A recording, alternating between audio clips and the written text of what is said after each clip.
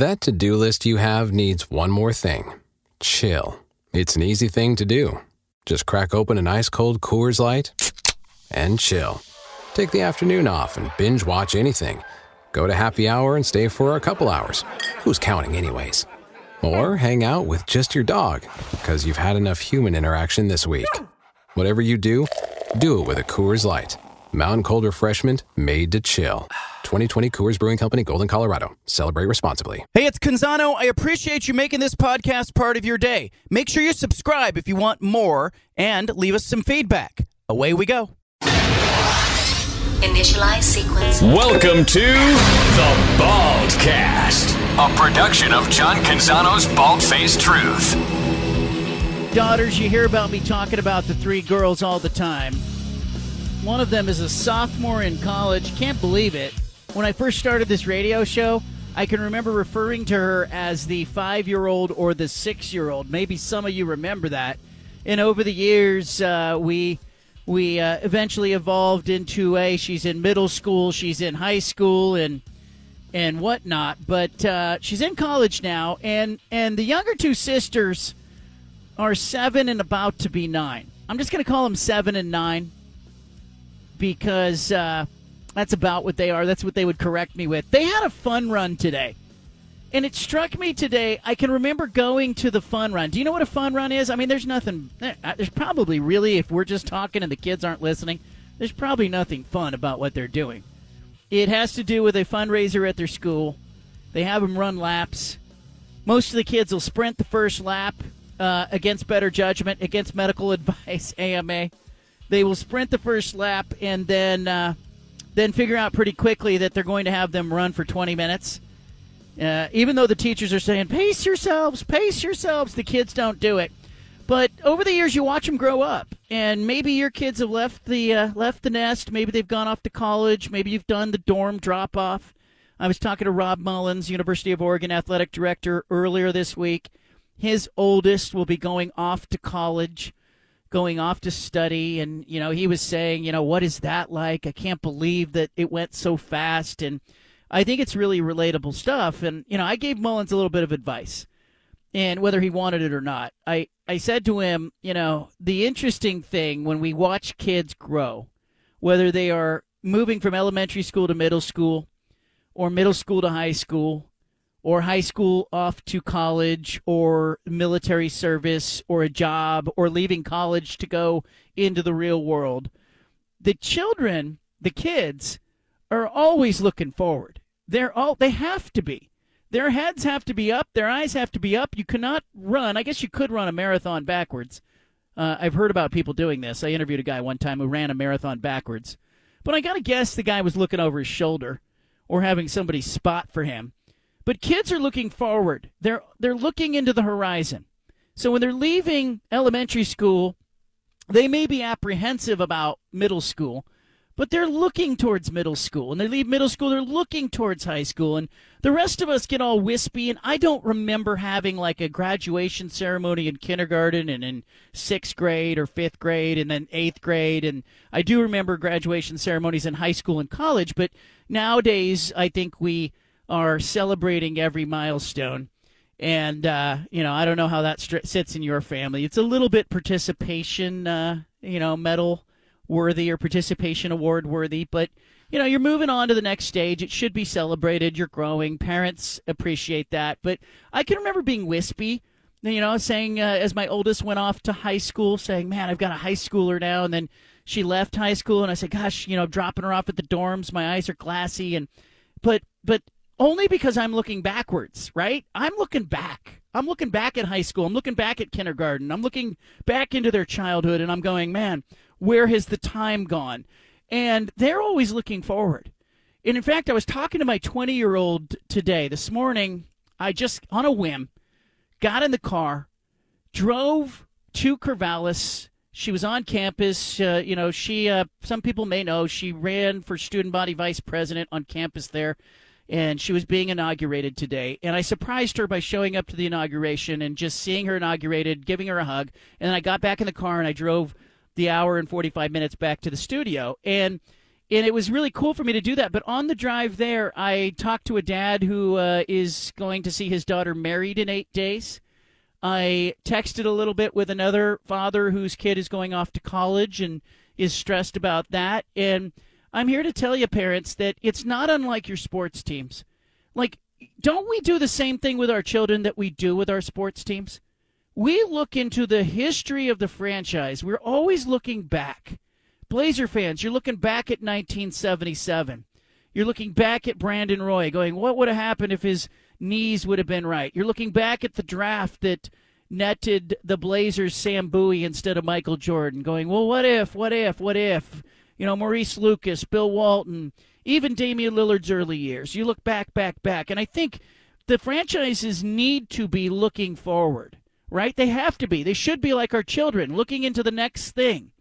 And I'm here to tell you, when you make that realization as a parent, and I told Rob Mullins, the organ AD, this, I said, when you are dropping that kid off, I want you to remember the kid is looking forward, hopeful, excited about the next chapter. You're looking back going, what happened to the kindergartner? I'm dropping off this kid at high school or college now. And I think it gets all of us a little bit wispy. It gets us a little bit nostalgic. Ends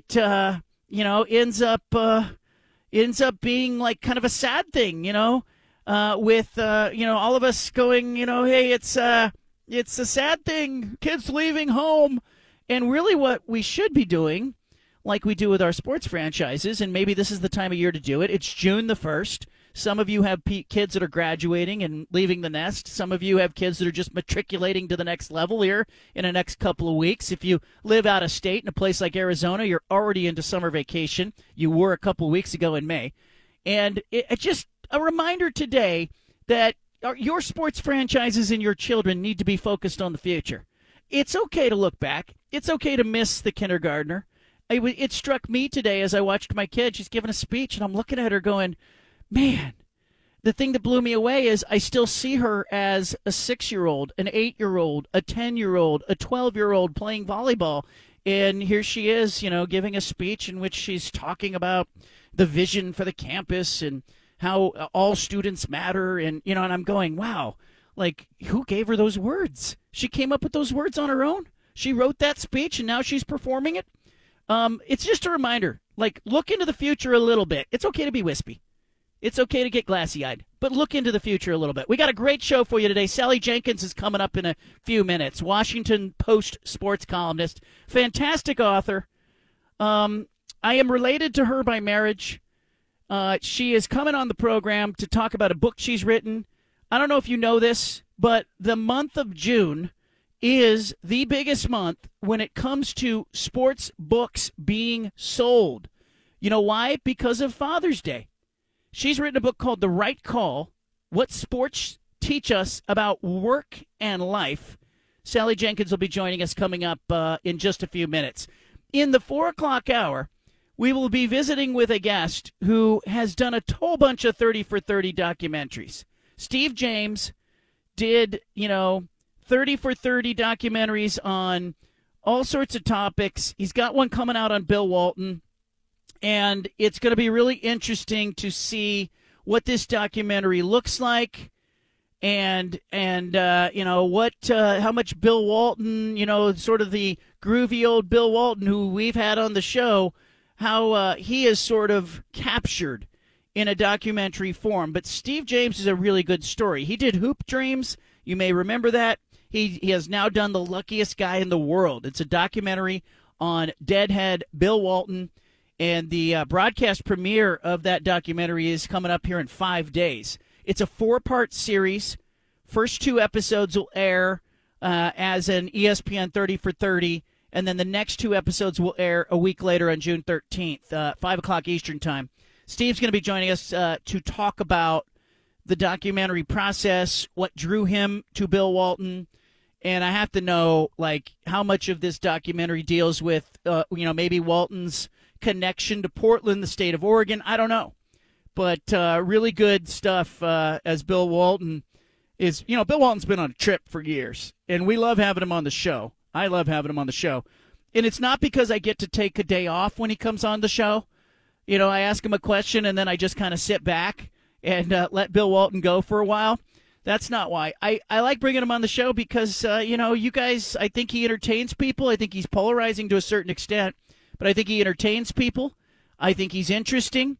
I think he is often wild in his comments and commentary, and I think he's very candid sometimes about what it is to be Bill Walton and what it is to live in this world. And he's a groovy character, and I love having him on the show. So Bill Walton will be with us coming up on the program. Not Bill Walton, but the documentary on Bill Walton will be with us in the 4 o'clock hour. I'd love to get Walton back on. I saw him at Bill Schonley's funeral. He sat in front of me at the funeral. And I thought to myself, wow, like how cool was that he came back, even though we all kind of know that, he's busy. He was broadcasting basketball at the time when Schonley passed away. And I think it was really kind of a cool thing for Walton to come back and be part of the radio program and be part of the Bill Schonley tribute at that time.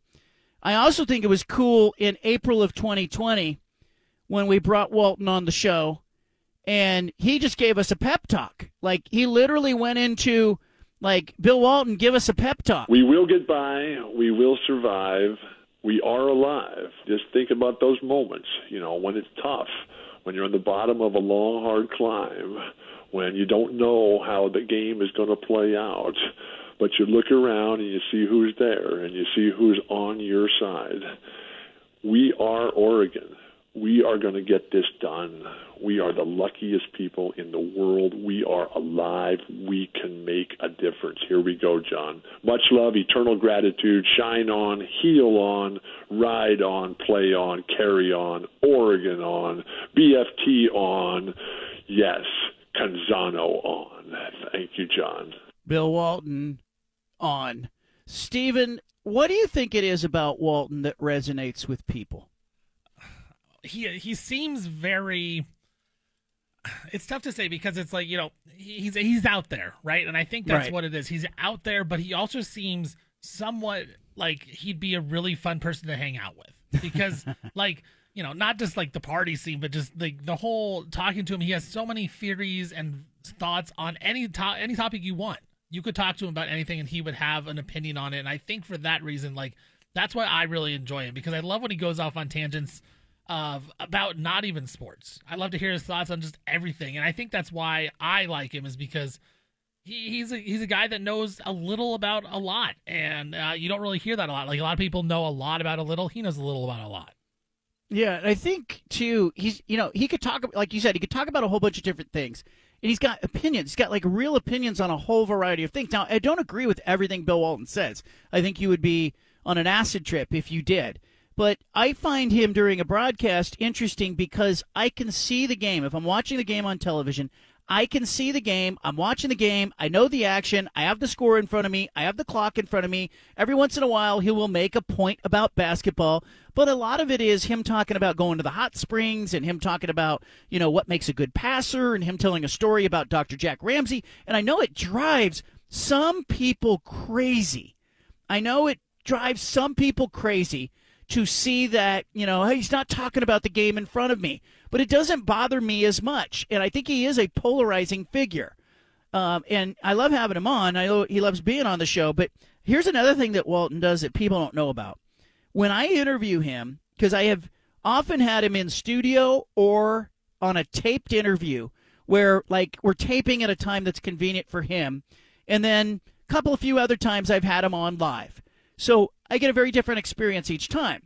Well, I was standing the last time I saw him at the Arizona State UCLA basketball game, or Arizona State USC game. I can't remember which one it was, in Tempe last season. I brought this radio show to Tempe. We broadcasted from the Arizona State campus, and I went to the basketball games. And right before the game began, before he goes on TV, Bill Walton does this thing where he kind of gets his zen going.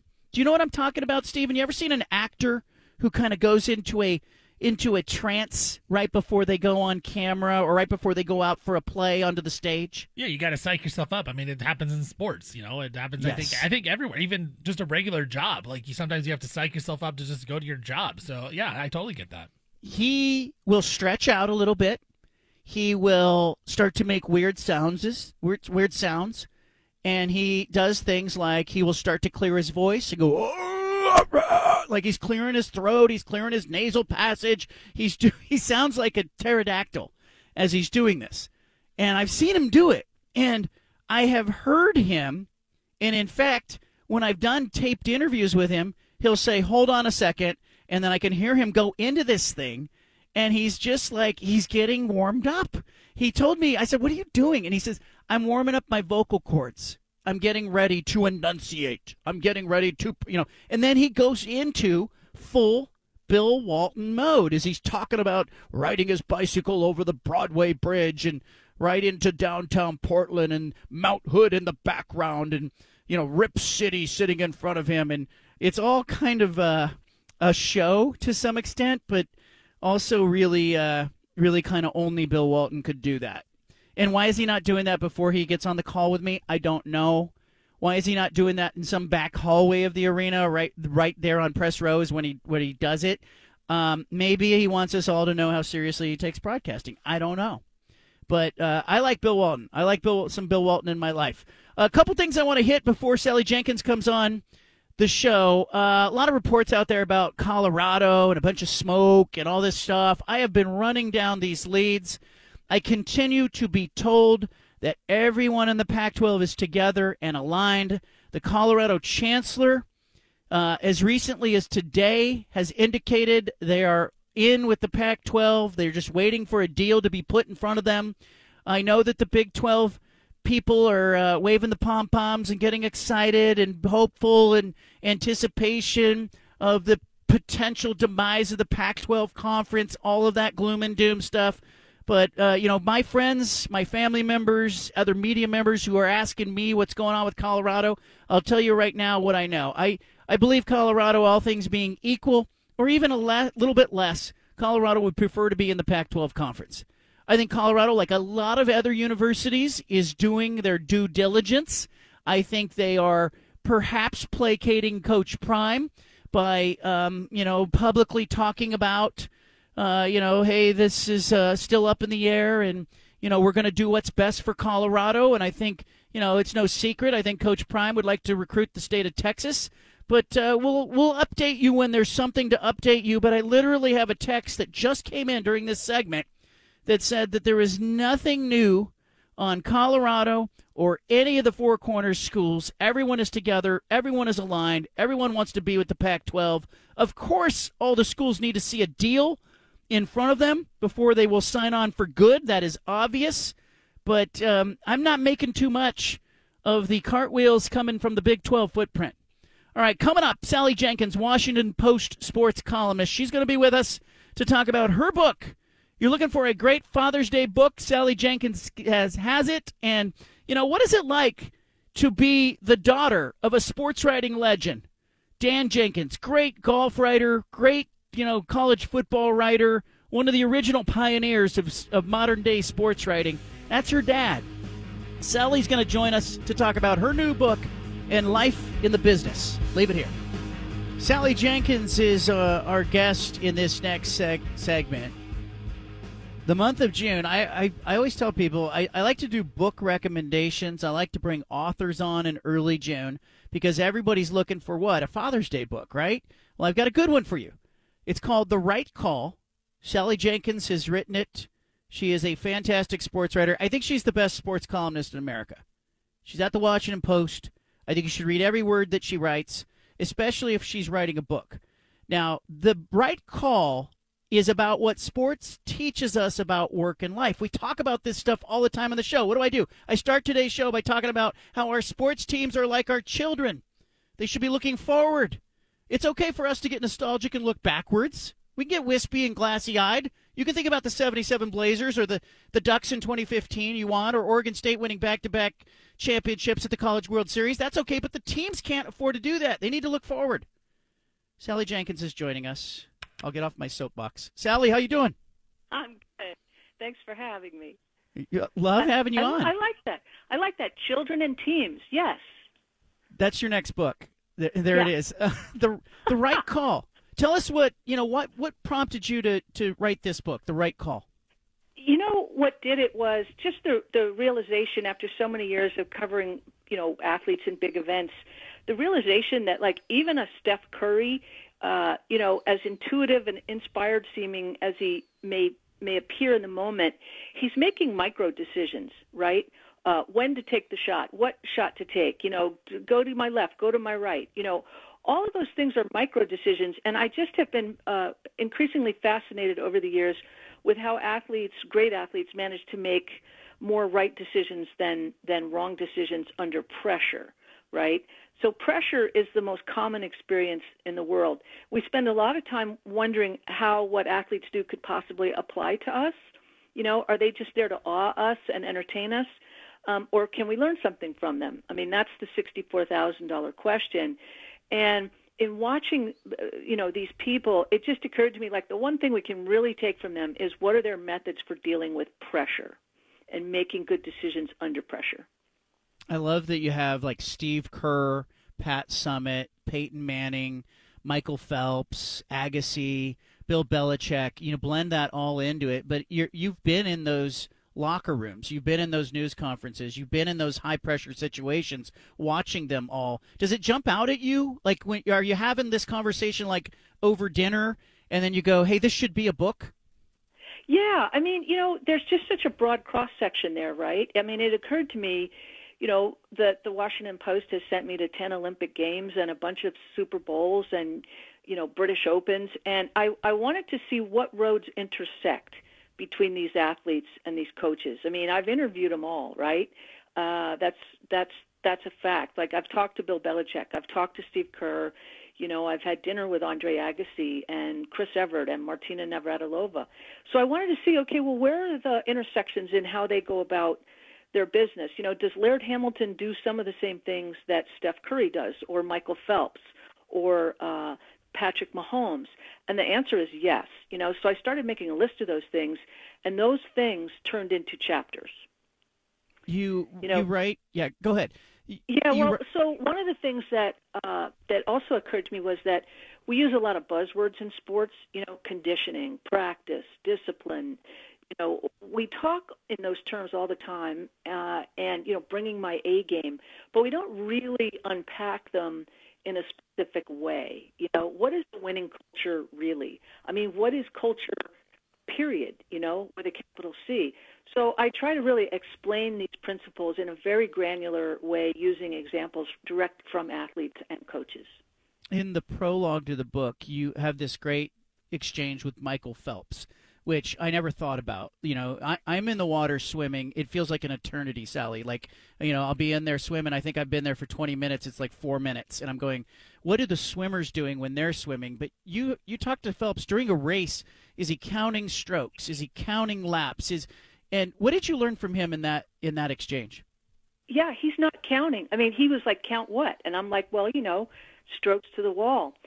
He was so well conditioned, and conditioning is, again, one of those vague terms we don't really define. Conditioning is actually a deep neurological process. When you condition, you're basically improving the efficiency and the basic operating system in your body. And Phelps was so grooved on such a deep neurological level that he was like a great pianist who doesn't, who memorized the piece so well, he doesn't have to read the music, right? Phelps could just feel in the water where he was, and it accounts for the single greatest decision he ever makes. And again, even a Michael Phelps in a 100-meter butterfly makes decisions. The best decision Phelps ever made in his career was the decision against Michael Cavich in the 100-meter butterfly at the Beijing Olympics when the gold medal all-time record is on the line.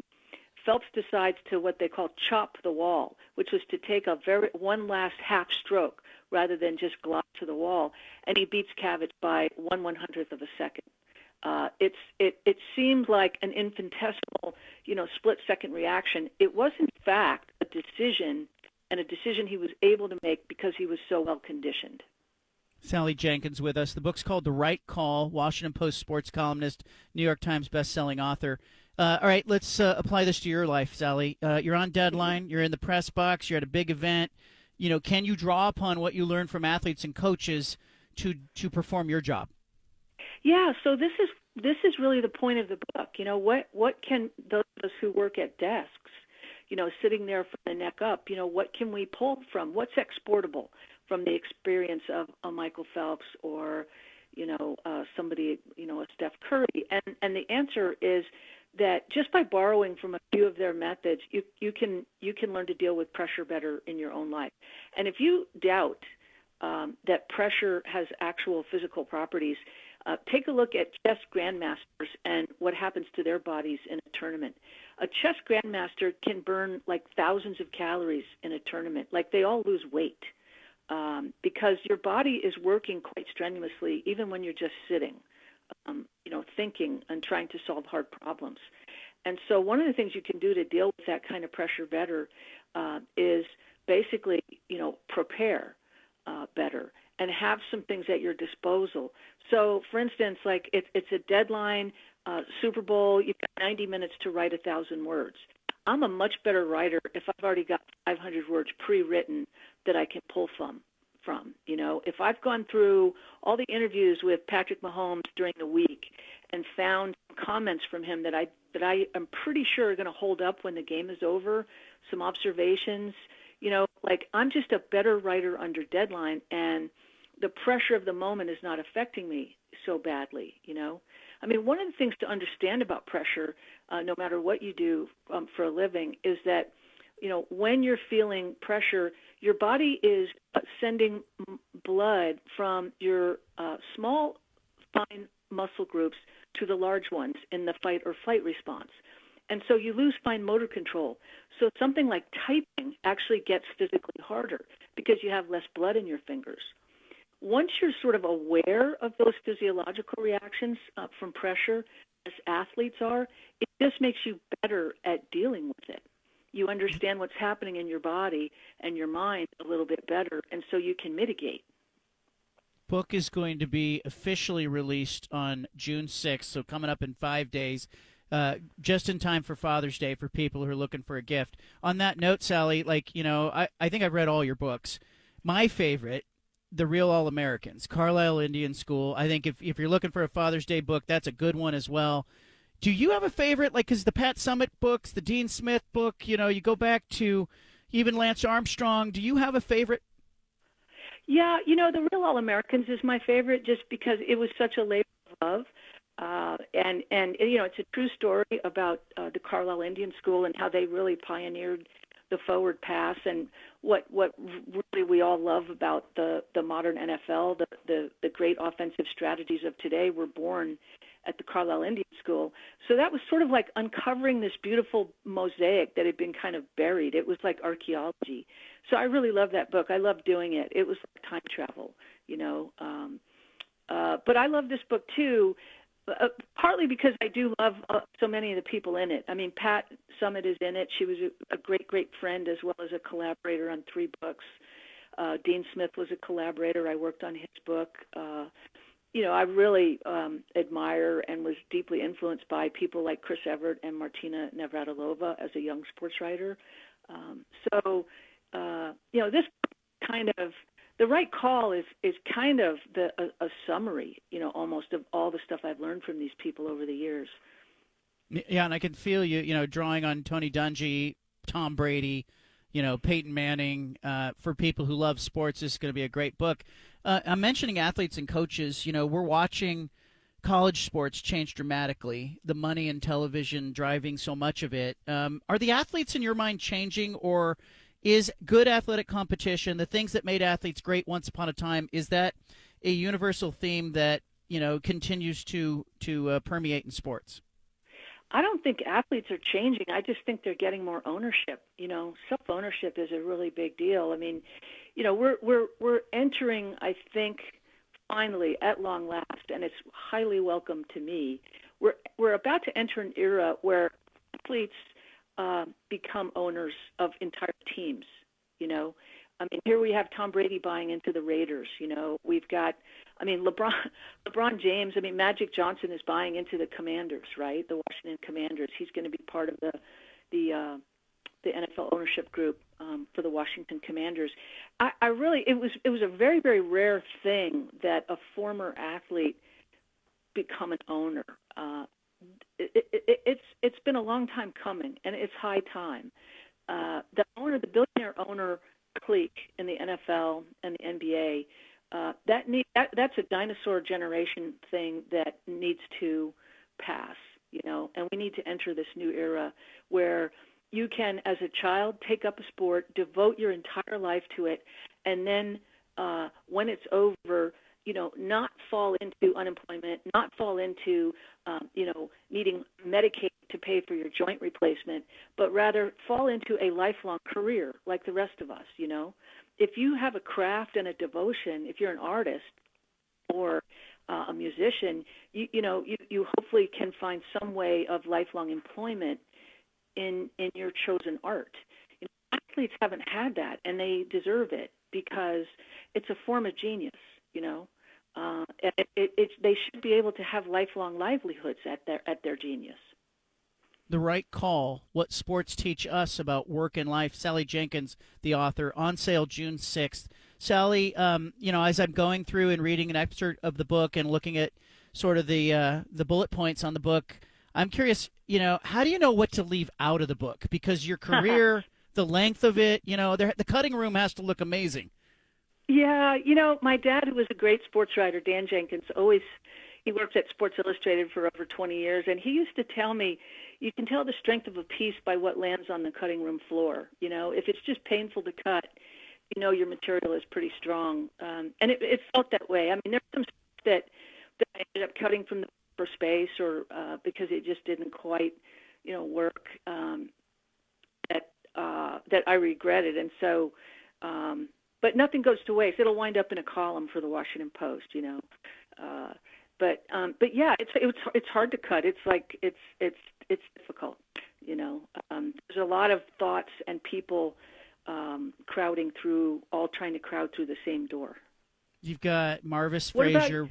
Yeah. Go ahead. Yeah, like you. I mean, you're the same, John. We've crossed paths at events all over the world. You know, who are some of your You surely have people that have just made an impression on you, right? No matter how cynical we want to be about these folks, in some way they end up writing us a little bit, right? They make an impression on us. Yeah, 100%. I had this conversation with Bill Plaschke one year because he grabbed me at the end of the year and he said, you know, you and I were at the Olympics, we were at the World Series, the Super Bowl, the Final Four, the Kentucky Derby, the Belmont, and he said, what did you learn? And I said, there are no accidents. Winning is not accidental. And the winners often had trials and tribulations, but they just handled it differently from the franchises that said, "Oh no," they threw their arms up. We can't go on. We've had a major injury. The winners just reacted differently. And at the end of the even the horses that you see at the end of the year that get to the Derby, you go, there's a great story in every stall, and there's a winning story in every stall, and how they arrived there. And I think that same stuff, I think, can apply to us in real life. I've said that on this show a number of times, that like bad things happen. How do you deal with it? How do you pivot? You know, the Patriots, you know, Antonio Brown's a problem. What do they do? What do they do that the Raiders don't do? You know, how does that situation end up, you know, not derailing one team but derailing another? And I'm fascinated by that kind of the sociology of it. That's so well said. You know, I mean, there's an entire chapter in The Right Call devoted to failure, because here's you've seen this as well as I have. Every year at the Super Bowl, when you go down the roster of the Super Bowl teams, you can't help noticing that literally half of a 53-man roster, half of those guys weren't even drafted, right? There's always 20 to 25 undrafted free agents on a Super Bowl roster. So the field is literally littered with failures at the Super Bowl. The rest of us aren't that cognizant of that. The degree to which really good athletes and really good teams have a tolerance for setback, right? They're more resilient the really good ones. They don't dwell on it either. No. They don't dwell on the mistake or the injury. And you'll know this too, right? Like, I bet you agree. If you hear a team or a coach after a tough loss bitching about the officials, you can be sure they're going to lose again the next year. Yeah. They're looking outward instead of inward. Sally, let me ask you this, and I think we've talked about this before, but your dad's a legend in the industry, and before the last segment, I said, modern sports writers, he's on the wall of fame. He is one of the pillars. You grow up listening to your dad on a typewriter in the other room typing. And we've seen people like, Marvis Frazier tried to box. Frank Sinatra Jr. tried to sing. Sally Jenkins, you are like the number one sports columnist in America. You have achieved to the level of what your father achieved. That, I know you're not going to take a victory lap, but I'm going to give you one here. That is a remarkable thing for you to grow up watching Dad and then rise to his level. First, I don't know that I agree with the premise, number one, but thank you. But secondly, it's kind of like a race car family, right? I mean, I grew up in the trade, right? I grew up at the racetrack. I didn't know how to do anything else. It's kind of like Austrians grow up skiing. I went to my dad took my brothers and I in the summers on the road with him. So my first golf tournaments were I was literally, I was 7 and 8 years old at golf courses, and my first British Open I was 11. Lee Trevino beat Jack Nicklaus to prevent a Grand Slam. I mean, that's just, I grew up steeped in it is the only thing I can say. So it was a tremendous advantage. And I grew up, like you say, watching a master at work. I mean, Pat Mahomes has talked about the advantage he had growing up watching, his father was a ball player, a major leaguer, and he watched the habits. Mahomes watched the habits that made success, and it's carpentry. It's not being kissed by God with some fortunate talent. I mean, it is pounding nails into a board. I think any athlete would tell you that. I mean, Mahomes signs one of the richest contracts in history, and part of what he does with the money is install a 50-yard playing field in his backyard so he can practice more. I mean, Anyway, the point being, my career, I wasn't born a sports writer. It's a product of work and agency, just like any of the athletes we cover. The right call. What sports teach us about work and life. It's out on the 6th of June. Think about it for a Father's Day gift. Sally Jenkins, thank you for joining us. I will see you this summer. We're all looking forward to seeing you guys. Sounds great. All right. Can't wait, Take John. care. Okay. All right. There she goes. Thanks. Sally Jenkins. There she goes. Stephen, we got to talk about this interview just for a second. I talk about this stuff all the time. I'm glad she wrote the book, but I'm excited to read it. I'm going to buy you a copy, for Father's Day. I'll get you a copy. Well, thank you. But I'm just interested to see, like, Bill Belichick, Pat Summitt, the late Pat Summitt. What are the things that she drew from that? I don't know. Did you geek out on that interview like I did? Yeah, like the fact that, when she goes into the science of it, right, and how every single decision that is made on the field, on the court, like, it's a calculated one. And I think, like, because for me, a lot of people will argue just like, well, if these guys just work harder. Every person that is a professional athlete, they have the God-given talent. Now, to be the next level, they have to do the next stuff. Like she said, Patrick Mahomes, practicing more, just doing more research, doing more science, doing the science of it. That's what sports is about, and to become one of the best ever. And I think she touched on that. Like, we really underestimate how special these people are that are the best in their sport, but how much work they actually put in and the little stuff they do just to make themselves get better. It is amazing. And she touched on that, and she hit it out of the ballpark on that stuff, and I love that kind of thing. All right, coming back, I want to ask you, because you were with the Blazers, Damian Lillard, all the Blazers you saw come through in your time. What made Lillard different? I'm going to ask Stephen that next. I'm efforting a whole bunch of athletes and coaches in the coming weeks. Stanford football coach Troy Taylor on my to-do list as far as getting interviews. as is Shedeur Sanders, the Colorado quarterback. I want to talk about Colorado in the 4 o'clock and or 5 o'clock hour. Does anybody else think that the rest of the coaches in the Pac-12 have heard about enough about Colorado? Cute story, but I'm kind of wondering if Oregon, USC, some of the teams that play Colorado this season, particularly in the early part of the conference schedule, I'm wondering if they are especially eager to play Colorado. I'll tell you what I mean by that in the 4 o'clock and 5 o'clock hour. I think it's chapping some coaches and some people who recruit in the Pac-12 conference. Stephen, I asked you before the break. You saw Blazer players come and go, and your time working for the Blazers. Tell the listeners what you were doing, what capacity you were working in. So when I was with the Blazers, I was in the scouting department, technically a video analyst, but I did a couple other things with them as well. But so what I would do is I would basically do the initial scouting for upcoming opponents. So say they played the Denver Nuggets, within the next week I would watch the past 5 to 7 games by myself of the Nuggets and track kind of what plays they were running, how they were playing their defense, which directions going, all that kind of stuff. Kind of doing the initial breakdown of it all. And so we just do that throughout the season for basically every single regular season game and then playoff game in the season. Then also I would do some live stuff as well, checking on just how they were playing defense, if they're contesting right, those type of things.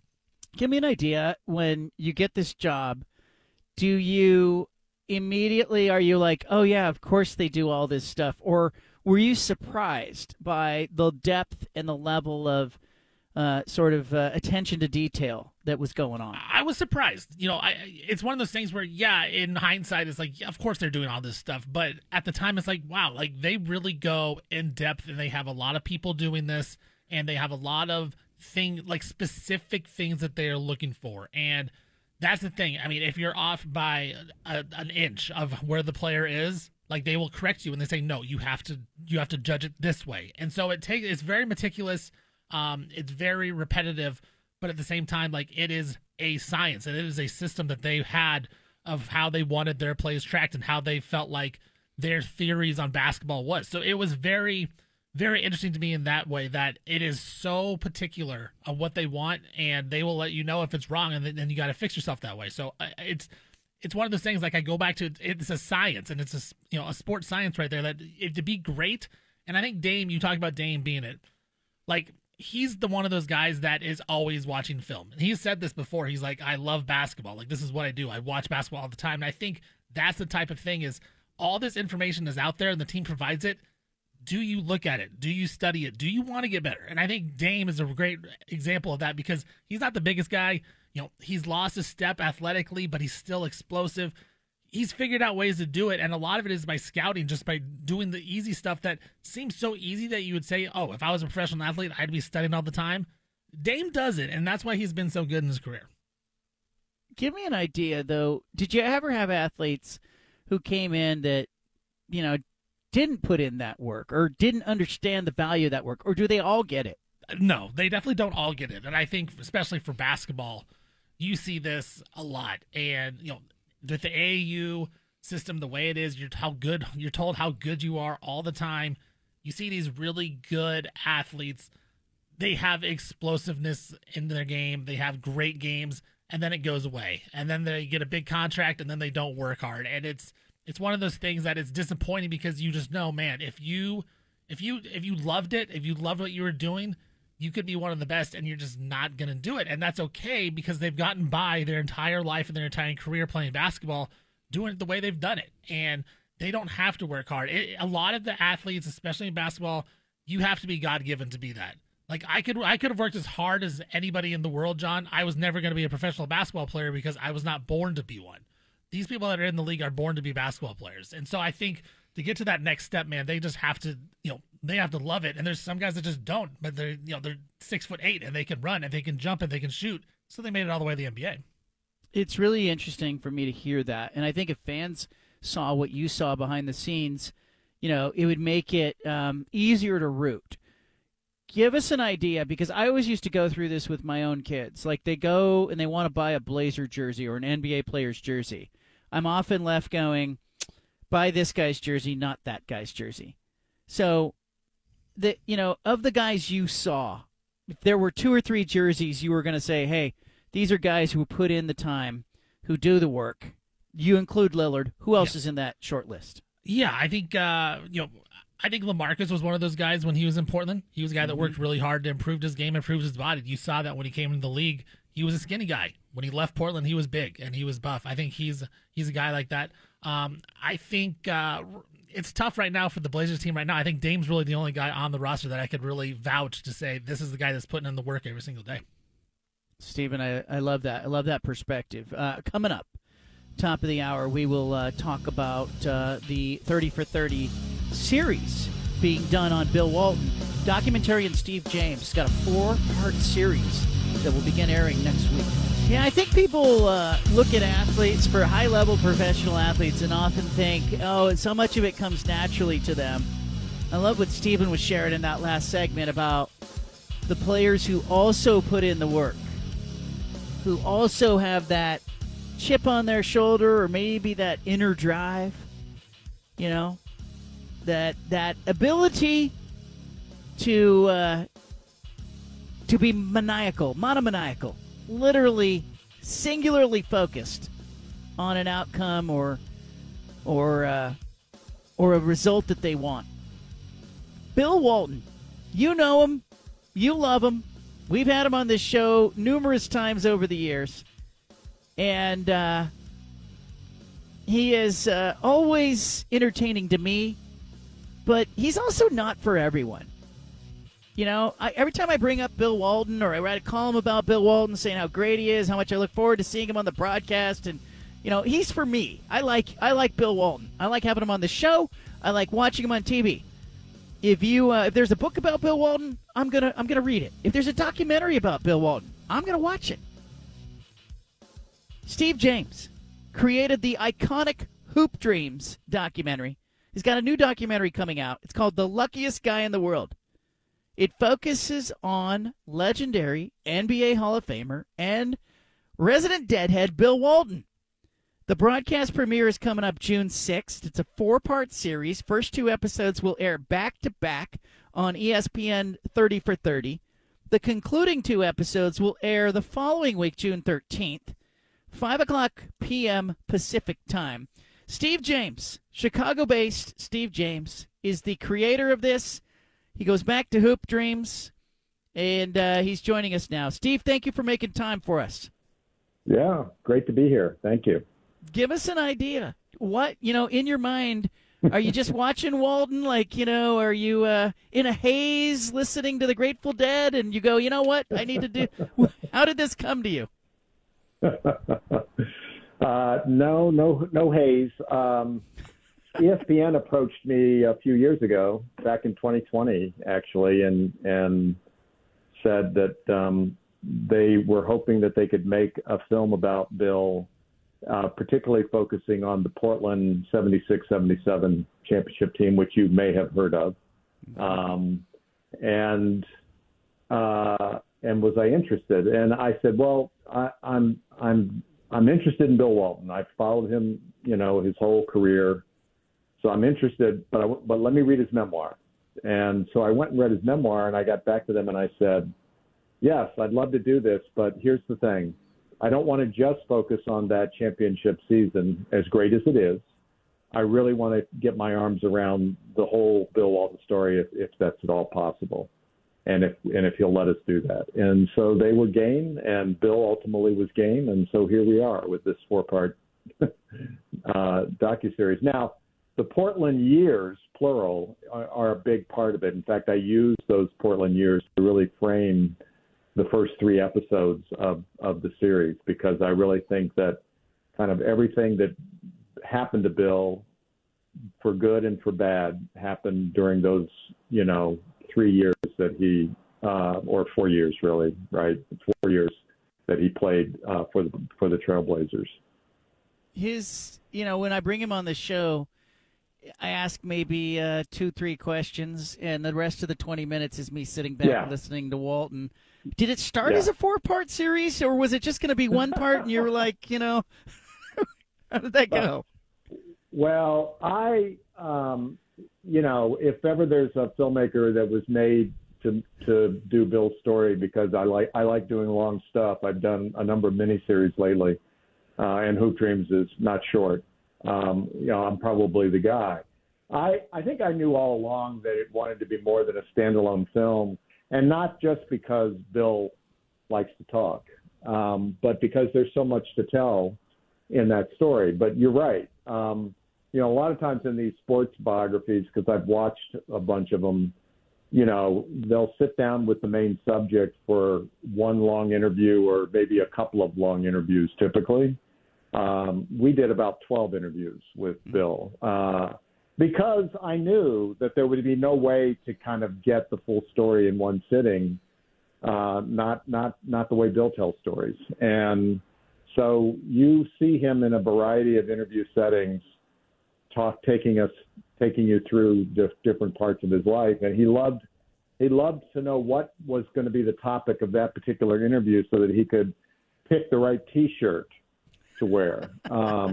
Whether it was a Grateful Dead T-shirt, one of his favorites, or when we talked about Grateful Dead, or it was a Celtic green when we talked about his years with the Celtics, or the Clipper years. I mean, he was always like, okay, I need to pick the right T-shirt. And, of course, you probably know he has probably 10,000 T-shirts, so I only saw a fraction of them. But there you go.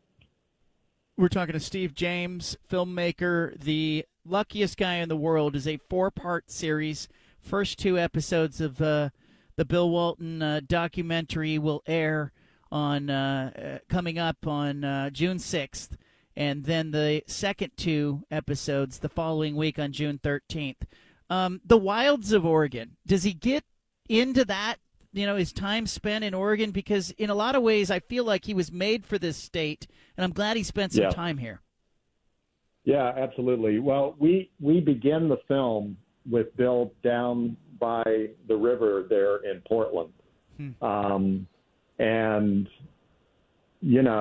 he really appreciated the opportunity to because we went out to, and unfortunately I can't remember the name, but we went out to a state park near there to access the river. And, it'd been a long time since he'd been in that setting because of his feet. He can't hike. He can't do that. And so we helped him get down there, and he was really, I think, moved and appreciative of the opportunity to sit by the river in that way, because we have footage of him from those early years in Portland doing the very same thing, hiking down by the river on his bike. And so I was determined to revisit those memories with him and to try to do them in the setting where those experiences happened. And so we were able to do that. So yes, that's a big part of the story. The other thing we do in this film, which is it's not typically done in these sports biopics, is that we just hang with him. We hang with him as he goes around to some of the old homes he lived in Portland, which of course no pro basketball player would ever live in those kind of homes today. We went to Wallace Park Court, and he started retrieving rebounds for a couple of young ball players who were there shooting, who at first had no idea who this guy was. And, we trail him around so that you can get a sense of what Bill's life is like today. We went with him to visit his mother, who he always dutifully went to see while she was alive. And so we got a great, sweet little scene with her and Bill before she passed away. So it's a very intimate kind of portrait. I think for people who don't like Bill Walton, this will not be for them. This is not an expose on Bill Walton. I don't think there's an expose to be done, but it's a very entertaining. I think it's a very poignant and frank and often quite funny, account of his life and the people he knew and played against. Filmmaker Steve James, our guest. The documentary is called The Luckiest Guy in the World. It's on Bill Walton. The Grateful Dead, the soundtrack of this docuseries. I'm assuming the Grateful Dead comes up in it. What is it about the Grateful Dead, do you think, that connects with Walton? Well, I think what it is, and he talks about the Grateful Dead in the series, and yes, we have a lot of Grateful Dead in the show, which was great to be able to do. I think the Grateful Dead for him, not only did he just love the music itself and the lyrics, what the music was about, I think he just loved the way in which the Grateful Dead were as a band. And he equates the Dead to a basketball team, the way in which every part works together, and that for him, every concert is different, much like every basketball game is different. When I asked him, how could you possibly want to go to over 1,000 Grateful Dead concerts in your life, which is what he's been to? He says, well, I've been to thousands of basketball games, and I'm still doing it because they're all different, and that's true of the Grateful Dead.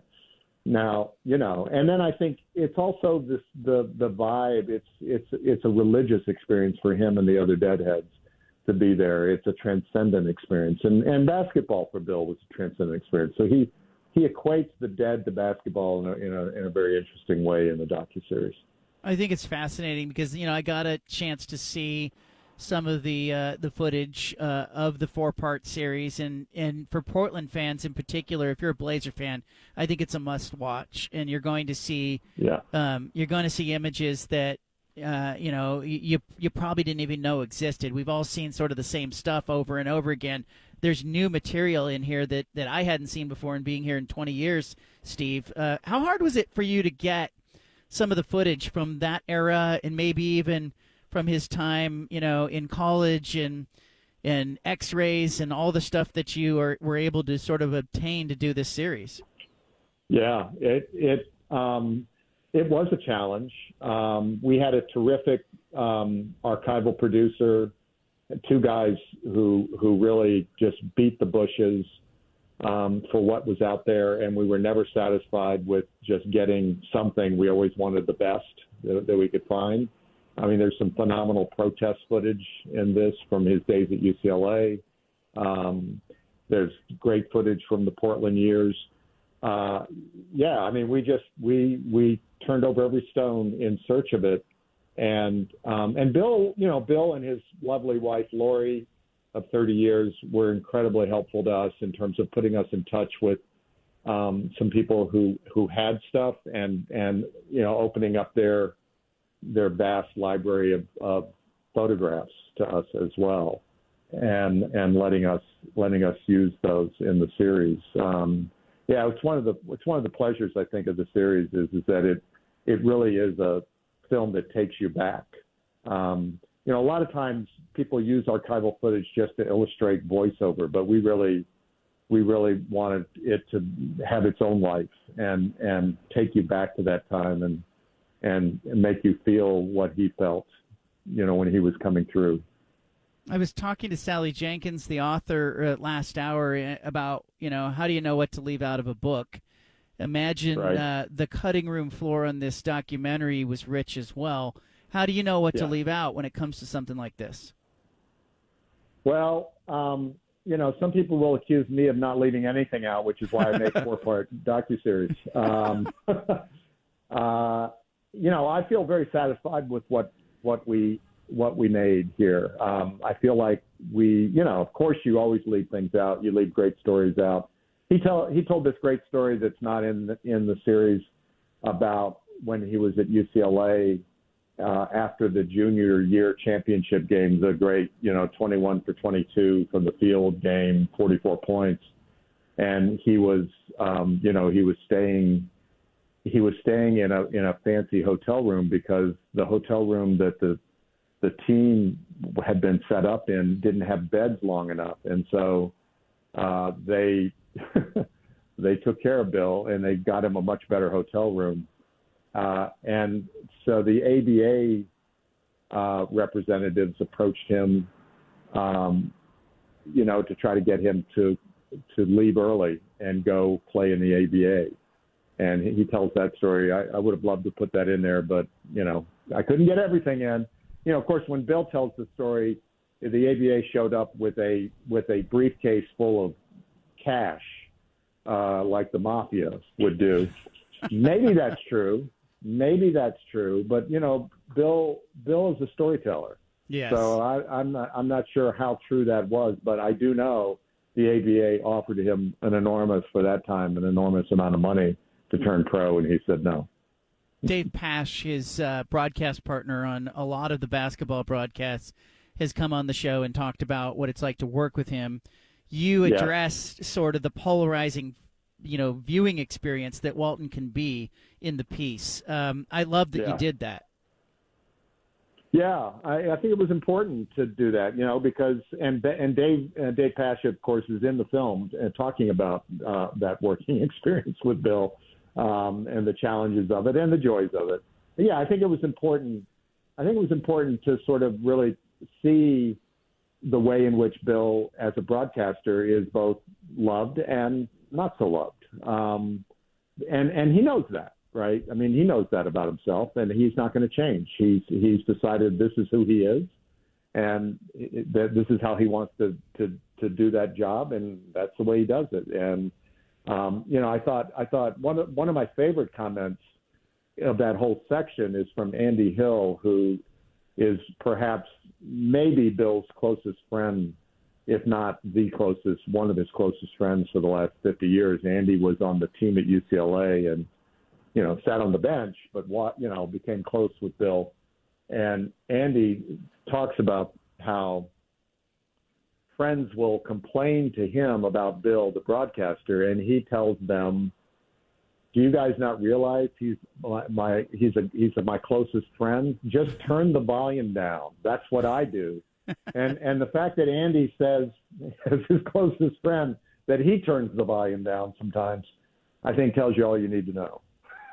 I love that. Look, you've done a whole bunch of great projects, and for people listening, it's not just Hoop Dreams. The Prefontaine movie in 1997, you directed that. Did you have fun doing the feature film on Pre? I absolutely did. Yeah, that was a project that came along. I was a track and field fan, but only in the most casual sense, and I knew Pre, and I knew why he was important. But it was a great opportunity for me to really learn his story, and we were able to cast some of his actual teammates in the film, which was a lot of fun, and it was great to spend the time. Of course, the story is we weren't able to shoot the film in Portland. We weren't able to shoot the film at Hayward Field in Eugene because of the other Prefontaine movie, Without Limits. They basically bought out Hayward Field for the entire summer to prevent us from going there. Really? Yeah. So it was quite an ordeal. We were the PT boat version of Pre-story compared to the aircraft carrier that was Without Limits. But we told our story, and it was a great story to tell. And I know he remains an iconic figure in all of Oregon.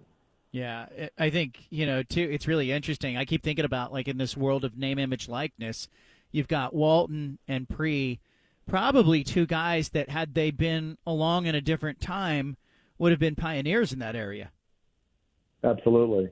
Well, and I think one of the things you see in the series, particularly strongly in episode 2, when we get into Bill's activism, both at UCLA and in Portland, and the whole debacle of the Patty Hearst Symbionese Liberation Army story. I think one of the things you see is that Bill really was one of the most outspoken white athletes. I want to say white, because there've been so many significant black outspoken athletes in American sport, but not many whites. It's particularly on political issues. And I think he qualifies as one of the most outspoken white athletes that we've ever had in professional sports. And so I thought it was very important for you to see that part of who he was back in those days. I love it. Look, I got a peek at it. I can't wait for everybody else to see it. It will air episodes 1 and 2 of the 4-part Bill Walton docuseries will air on the 6th of June. I really appreciate you making time, Steve. It is called The Luckiest Guy in the World. It focuses on your resident deadhead, Bill Walton, Hall of Famer. Steve James, thank you. Congrats on the project. I look forward to everybody seeing it. I think it'll be really well received. Thank you. Great to hear. And I'm sure you've heard him say he's the luckiest guy in the world before, right? Yeah. Among other things. Among other things. I'm just glad. I'm glad he got healthy, right? Because I know there was a period there. I know I was trying to get him on the show for a while, and he would just write back, "I am in miserable pain." And I was like, gosh, And we deal with that. We deal with that in episode 4, I think, quite significantly. That time in 2008, 2009, when his back gave out, and he didn't think he would even walk again. No. So we deal with that, and his wife Lori speaks about it, and other close friends. I mean, this is a film. This is a series where we interview some great people. Like Kareem Abdul-Jabbar and Larry Bird and Robert Parrish and Dr. J. Rivals, as well as teammates from his career, but we also speak to people who are very close to him and can speak to those difficult times in his life, and not just have Bill have to speak to it. So, Steve, I appreciate you. Thank you for making time for us. Thank you for having me on. Steve James, filmmaker, Bill Walton documentary series, The Luckiest Guy in the World, June 6th, ESPN. Leave it here. I appreciate good marketing when I see good marketing. I also know when it's jumped the shark. The NBA Finals in particular. NBA Finals. We got Game 1 coming up tonight. Yeah, it's Game 1 tonight. And in Denver, featuring the Nuggets and the Miami Heat. Did you see how the Larry O'Brien Trophy reached the NBA Finals, Stephen? I did, and I didn't actually watch the video. I saw a tweet about it, and I said, that's enough for me. Same thing for me. I got a news release, 3 o'clock today, and from the NBA, email came in. It's a bird. It's a plane. And I went, oh, no.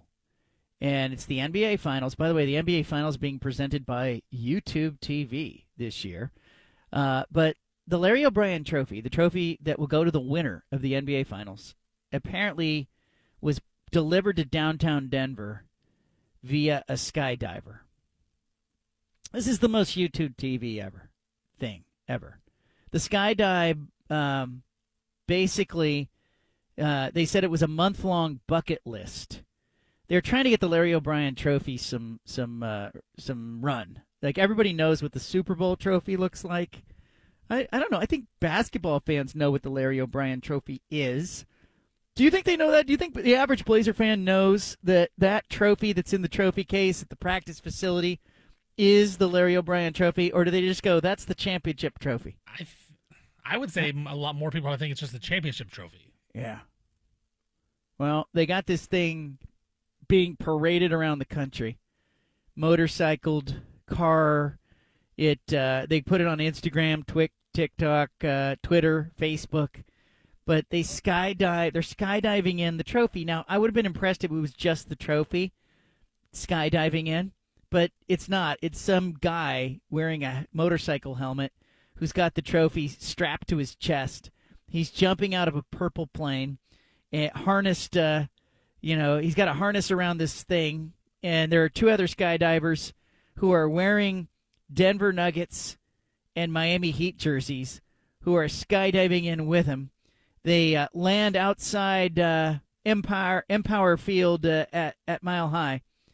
And Malika Andrews, the University of Portland grad and ESPN host, is basically there to greet the trophy. And then she drives the trophy along with a police escort to Ball Arena. And apparently they're going to continue the gimmick throughout the finals. The NBA Final Trophy has a Twitter account at NBA Final Trophy. It only has 3,512 followers. I say only, but you would think that the trophy for the league would have a bigger following. It doesn't. They make it kind of look like a person, which is weird to me. It almost looks like about a 6-year-old or an 8-year-old who has a skydiving instructor strapped to its back, because it almost has because they're protecting it, I guess. They must be bundling it with something, some kind of protective bubble wrap or whatnot. It's weird to me. This is weird. This is might as well have Jack in the Box Jack from Jack in the Box jump out of the plane with the trophy. Might as well go all the way if you're jumping the shark. Sell the rights to jump out to somebody as you're jumping out. I'm sure it's a Kia that they're going to drive it around with. But they took it to the Eiffel Tower. They took it to the beach in Brazil. They took it, I shouldn't even be giving this publicity. It's so bad. I don't know. It reminds me, as far as TV marketing campaigns that just didn't land, people may remember Quizno had this little, Quizno, the sandwich place, Quiznos, had this little rat-like creature. We've talked about it on the show before. It was a rat-like, mascot, a singing rodent, more or less. And I get it. The Chihuahua was a big deal for Taco Bell. Remember the Chihuahua had a little run for Taco Bell. You quiero Taco Bell. Yeah, and that worked for me because there was sort of a theme there. It wasn't just a dog. It was a Chihuahua. And, there was sort of a correlation to Mexican food loosely, or Americanized Mexican slop food, which is what Taco Bell really is. Late night Mexican food. And so the Chihuahua worked. But the Quizno rodent, this small furry creature wearing like a bowler hat, and he was singing, it was not an appetizing thing for me. It as misfires go, it was kind of like when Coke introduced New Coke, and a lot of people think that was a conspiracy theory, but I don't know what happened to that little rat rodent Quizno mascot, but it needed to go away. It looked like a deformed rat, and that doesn't make me want a sandwich. I don't think I ate another sandwich at Quiznos after seeing that campaign. It was bad. It was really bad. There's some good marketing. We have great examples here in the state of Oregon with good marketing, and Nike and, Wieden and Kennedy and great ad agency. And, I saw Pacific Seafoods did a spot during the basketball season. Anna and I did a little voice track for it. And I was like, well, what is the spot? And they showed us the spot, and it was Peyton Pritchard, who was in the kitchen with a chef. And I was like, okay, that works. That's kind of funny. Peyton Pritchard with a sushi chef, in Pacific Seafood. Okay, that works. It's not a singing rat. That doesn't make me want to eat. So Quizno was a misfire. I kind of think this NBA Finals thing, it's a reach for me. I don't get it. The bucket list, the NBA Finals trophy showed up at the Memorial Tournament. It just started popping up all over the place. Everywhere that ABC or ESPN was broadcasting, on the PGA Tour, in Rio at an event, the Scripps Spelling Bee, it showed up at the Scripps Spelling Bee. It didn't work for me. I think there was a better way. There was a better way to do this. Maybe, I actually like, the Heisman House and how they had all the former Heisman Trophy winners as if they were living in the Heisman House. And that whole campaign Nissan did, I liked that. It worked for me. The Heisman House, the Heisman Trophy. Oh, they all live there. Where is the Heisman House? Oh, it's in Nashville. Oh, who's living there? And I think those commercials work for me. You see Derrick Henry and Kyler Murray and Tim Tebow, who are all hanging out. And everybody's like, okay, that works. But this thing doesn't work for me. Why not just have the Larry O'Brien Trophy? Why don't we just show everywhere it's recently been? LeBron's sitting at home and he's got the trophy with him. And then you go back, Steph Curry or Draymond Green's got the trophy with him. He's buckling it into his car. And he's going to the grocery store. That would have been a more effective marketing campaign for me. I don't know. I'm gonna have to show my kids the video and see if they like it, because maybe it's for them. I don't know, because I'm with you. I don't get it either. Like what's the point of it? Are we trying to, act like the Larry O'Brien Trophy is our friend? Like, is that what we're trying to do? We're trying to feel good for it that it went skydiving. I don't know. Like, it's not a person, so I can't really feel for it. Well, here's what I think it's about. YouTube TV. That's kind of the new thing with the NBA Finals, is that it's presented by YouTube TV.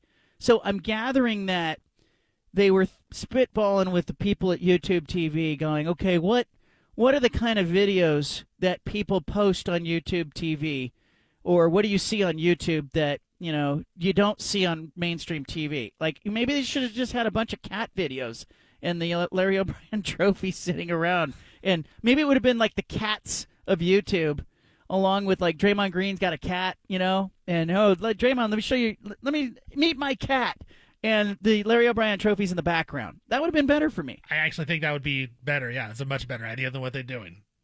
They need to come to this show for the ideas. But here's because the press release, I think, says it all. So the press release just says the NBA's Larry O'Brien Trophy has reached a new and extreme height by skydiving into downtown Denver to arrive for Game 1 of the NBA Finals, presented by YouTube TV. Tips off tonight. Here's the video. Now, they say the skydive was executed in celebration of the start of the NBA Finals, featuring the Nuggets and the Heat, and it culminates a month-long bucket list that has seen the Larry O'Brien Trophy engage with fans and celebrities at some of the most prestigious events and iconic landmarks before reaching its ultimate destination, the hands of the 2023 NBA champion.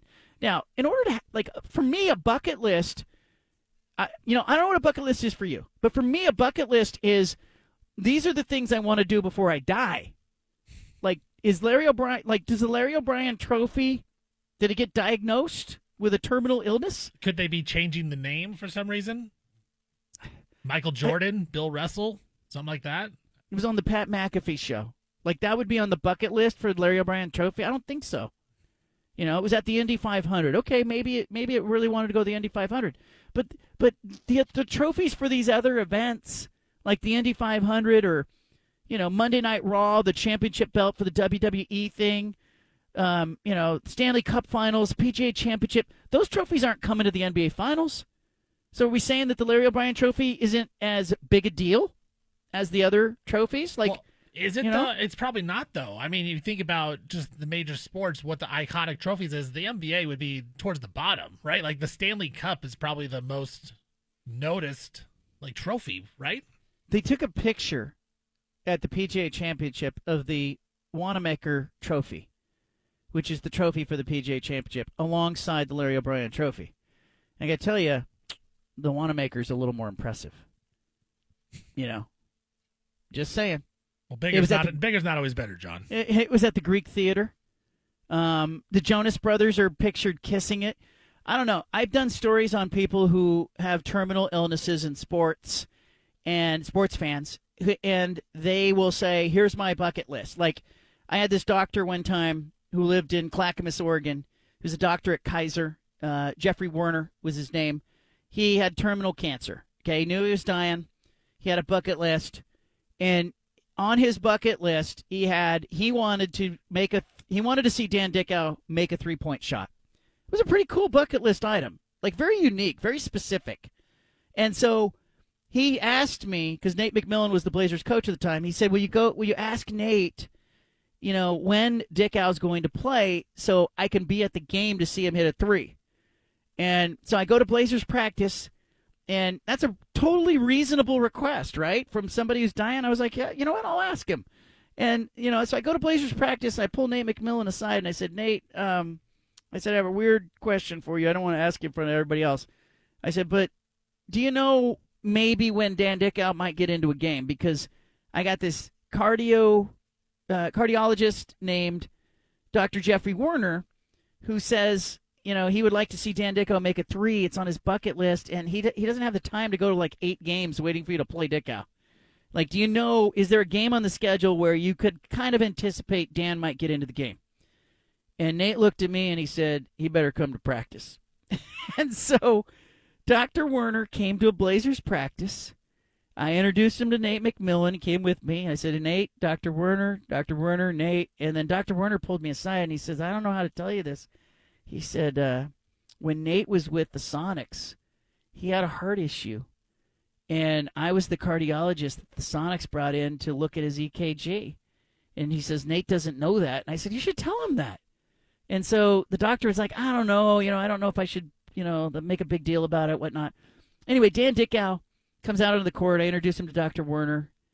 And then I'm standing there with Nate. And I said, Nate, I know something about your medical history I shouldn't know. Doctor wants to talk to you afterwards. And Nate was looking at me like, Nate was a very private person. And he's like looking at me funny. And I said, just bear with me here. So Dickow just takes a couple dribbles, talks to the doctor, shoots a three, boom. Doctor thanks him, takes a picture with him, says, bucket list, on to my next thing, which was he wanted to go to Hawaii and catch the wind in a gourd. And he did that, I guess it's a thing. You go to the tip of one of the islands, the big island or something, and you hold up a gourd. The Hawaiians who are listening to the show know what I'm talking about. And you catch the wind in a gourd. That was the next thing on his list. Nowhere on his list did he say, I want to see the Larry O'Brien Trophy skydive. It's not a bucket list item. The NBA, come on. Are we going to start seeing just more dumb ideas now that the NFL Sunday tickets going to YouTube TV? Are we going to be marched out a bunch of NFL stuff like this too? But you might be right. It might not be made for us. Maybe the kids are going to be like, oh my gosh, I can't believe the trophy took a skydive. Came right into the arena. Anyway, the doctor pulled McMillan aside and said, Nate, you had a heart issue with the Sonics. Nobody ever knew about it. And Nate says, yeah, I did. I was scared. I had a heart condition, and we were kind of worried, was this going to cause me to never play again? And he said, the cardiologist told him, ironically, I was brought in to consult on that, and I looked at your EKG, and I looked, I did sort of the background work on it that determined you were okay to play. And so they kind of had a moment. It was one of these weird things. So there was some soul to it. It was a little soulful. This thing with the Larry O'Brien Trophy, it's not soulful. It's just commercial. Leave it here. You got the BFT. Got some good stuff coming down the pipeline at johncanzano.com. Make sure you grab a free subscription or a paid subscription. Whatever works for you works for me. The Boston Celtics are going to keep Joe Mazzulla. Brad Stevens, who is the team president now, said that Mazzulla remains the head coach and will return next season. Called him a terrific leader. Said he'll only get better. He's constantly trying to learn. Mazzulla led the Celtics to a 57-25 record. They were the 2 seed in the Eastern Conference. Boston's season, of course, ended in that Game 7 loss to the Heat in the finals, the Eastern Conference Finals. I still think Boston was the better team, though. Steven, help me out here. Are they giving Joe Mazzulla a pass? Or are they just kind of understanding it? He's 34 and he's going to grow. Is this because maybe they've been through some stuff with, obviously, Ime Udoka? Is it the perspective angle? What's going on with the Celtics standing by Joe Mazzulla? Yeah, I think it's a little bit of all that. There was also a report today at The Athletic that the departure of Damon Stoudemire going to Georgia Tech was a big part of that as well, as he was really respected assistant coach. And Jaylen Brown really loved him and hated to do it, but he gave him got him help with that job and given a good word for him. So I think that had to do with it. I think it's just the uncertainty of the entire team. It was a weird situation he got thrown into, and the Celtics have been really good at the start of the season. So I think it's a little bit of that. I think it's a little bit that he's only 34 years old, still going to get better. He was a bright mind, and he was thought to be a head coach at some point one day. Maybe it's a little early, but just don't want to give up on the guy after 1 year. I think it's okay that they're going to run it back. They had a nice little run at the end of the season. I do agree with you. They should have beat the Heat. They are the much better team, but I understand why they're going to give him at least one more year. And if it doesn't work, then they're going to reevaluate, I think, next year. But it'd be hard to say, a 34-year-old coach put in this situation, getting to the Eastern Conference Finals Game 7, you're going to fire him after 1 year. It seems that would seem excessive. All right. There's a quote. It was the last paragraph of the ESPN story on Mazzulla coming back, and here's the State of the Union. Brad Stevens quoted throughout the piece. The last paragraph jumped out at me, and I think it was buried. Stevens says, quote, "At the end of the day, we love our foundation, we love our core, and that's really our focus and our priority." It made me think of the Blazers because there's been all this talk about would the Celtics trade a key piece to the Blazers? Is Jaylen Brown that guy? And it feels to me like what the Celtics are signaling with this, vote of confidence for Mazzulla is, look, they're going Ime Udoka got suspended in September. Mazzulla takes over. You've had 3 assistant coaches, who are now going to be leaving to go rejoin Udoka, who was named coach of the Rockets last month. So you got like Aaron Miles, Ben Sullivan, Mike Mose they're all going to be leaving. And I think Brad Stevens is worried about kind of the rhythm of the Celtics right now.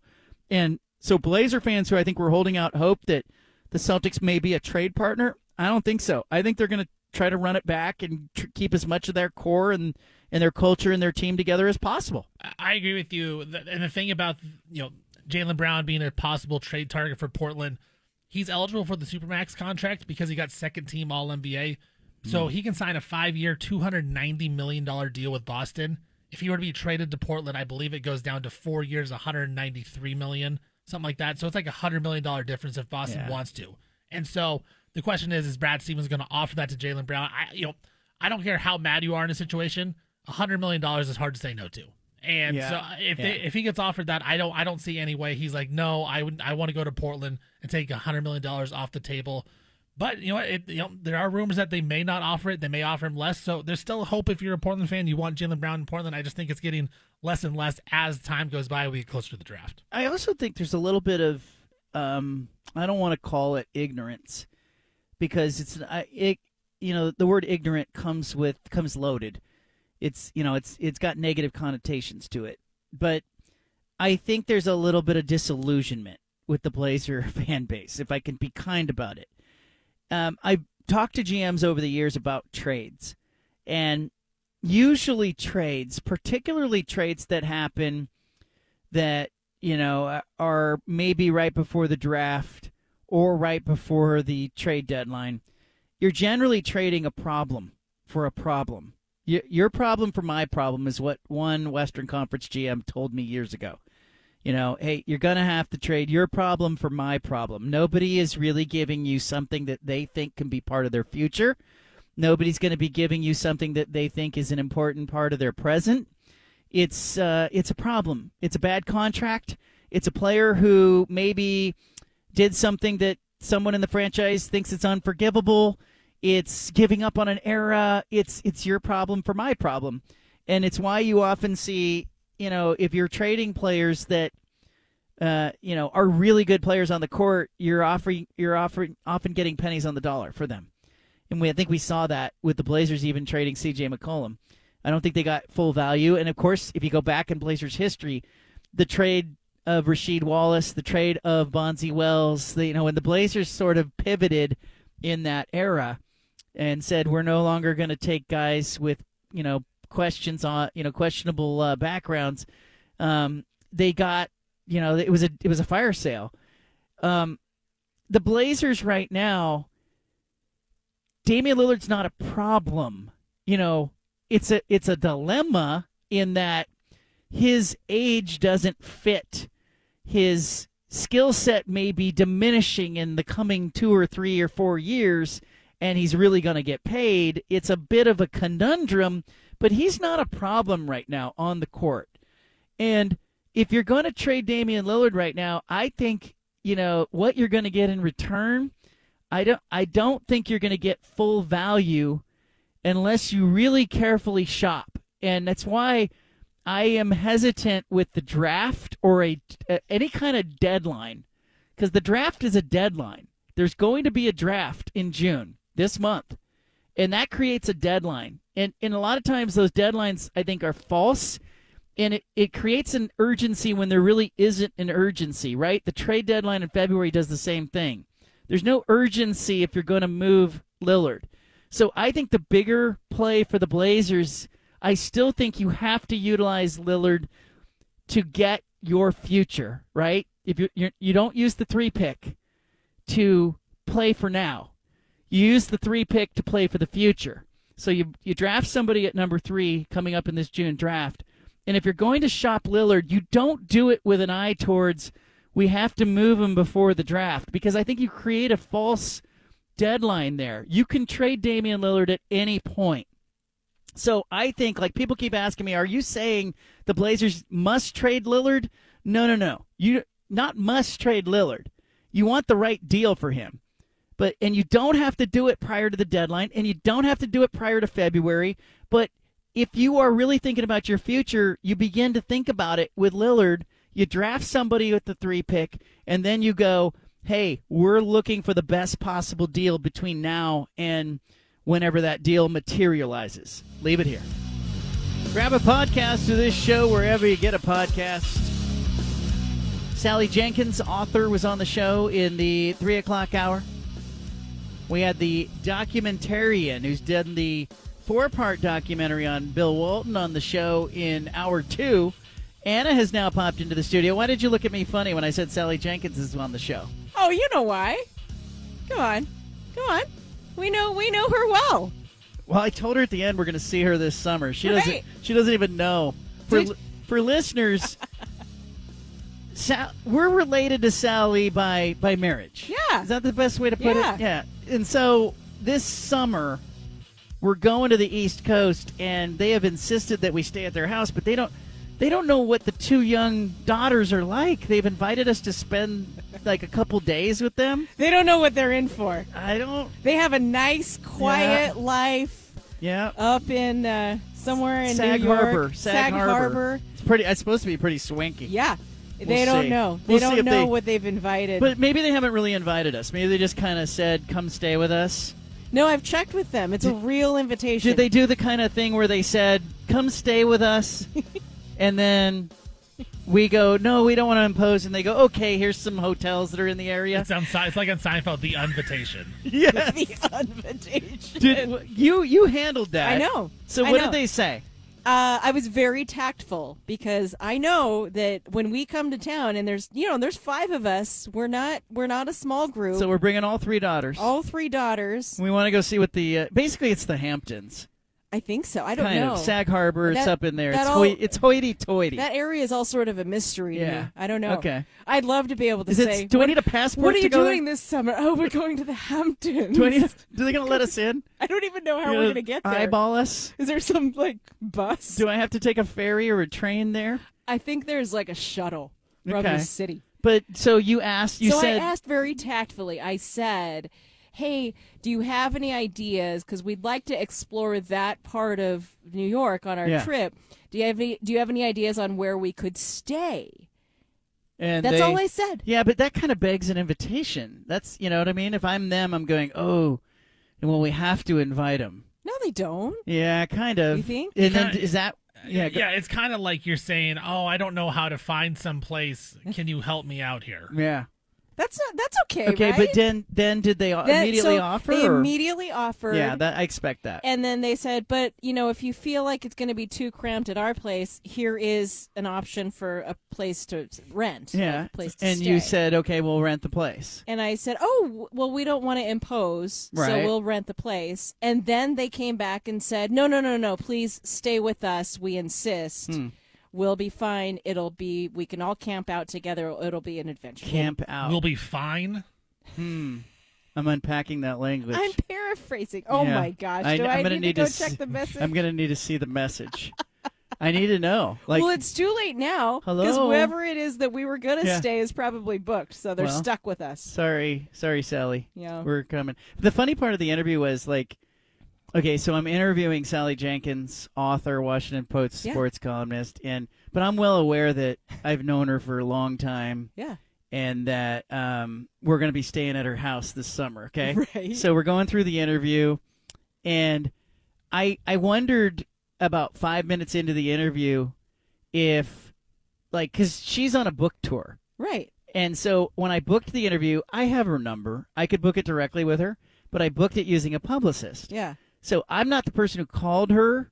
We got people on I have people. All right, we have people on the show that made the call. So I'm 5 minutes into the interview, and I'm kind of thinking to myself, does she know who she's on air with? And then she says John at one point. And I went, okay, she does know. Okay. Like, because for a minute I was thinking, like, we're doing kind of a formal interview. I don't know if you caught that, Stephen. It was very formal for somebody who is kind of an extended relative. And I just felt it was a little formal, the interview. Yeah. And then she loosened up, and then she started asking me questions. And then I thought, okay, she knows. And then we kind of dealt with the idea of her dad and the visit this summer a little bit at the end of the interview. Yeah. But I think it's a really good interview about this book that she's written. Yeah. And she's been very prolific as an author. Yeah, she's written a lot of books. Yeah. But here's the thing, like, her dad was like a legendary Sports Illustrated, Playboy magazine, wrote a whole bunch of novels. You like how I just snuck that in there? Yeah, wedged it right there. Wedged it right in there. Wrote, everybody was reading Dan Jenkins in that era. And he wrote some amazing books on golf and college football that are amazing. So she comes up as this kid who is, basically 7, 8, 9 years old. She mentioned at 11 she goes to the British Open with her dad. Like, that's, let me go to work with you. She goes to the British Open with her dad. But she comes up and you kind of go, how, in the shadow of Frank Sinatra, in the shadow of Joe Frazier, we watched Frank Sinatra Jr., we watched Marvis Frazier, Bronny James coming in the shadow of LeBron. Like, that's who Dan Jenkins is in the world of sports writing. Okay. And in the shadow of that, she did pretty good. Yeah. Like, close approximation of her father. And maybe even a higher standard. She worked at Sports Illustrated. She worked at the Washington Post. She's written 13 books. She may have outdone her dad. She said she wouldn't go there. But good for her. What do you mean she wouldn't go there? She said, I said, you've risen to the level, you've matched your dad. Like, you've done it. You've matched your dad. And she said, I don't know if I'm willing to go there. Interesting. But I think it's interesting because now we're going to find out, what's it like to stay the night at, Aunt Sally's house. We'll find out come this summer. And they'll find out what it's like to have 5 Canzanos. I can't wait for her to meet Sojourner at like 11 p.m. at night. Okay? She knows her. But does she know her? Does she know? Yeah. No, okay, we have the doesn't. 5 at 5. Anna's here. She's ready. Hey, by the way, we got to talk about one other thing after the 5 at 5. Okay. It was really important. Okay. So let's get to the 5 at 5. The 5 at 5. The number one story, as Anna sees it, is... Have you been tracking this story about NBA referee Eric Lewis? A little bit. He's under league investigation for potentially operating a Twitter burner account, and he will not work the NBA Finals. The league spokesman says that about him and the social media posts, they're continuing to review the matter. He won't be working the finals. The league released the list of 12 officials who'll be working the final series of the season between the Nuggets and the Lakers. Lewis is not on the list. The investigation into him has to do with a Twitter account with the name, wait for it, Blair Cutliff, that only responded to tweets involving mentions of Lewis. And is there anything out there that says, I guess it's just unusual, and apparently people are looking into this. There's apparently an Instagram account as well that has an interesting link between Lewis and Blair Cutliff. The NBA is reviewing, but let me tell you, a couple of users on Instagram and Twitter, we'll get to the bottom of this before the NBA does.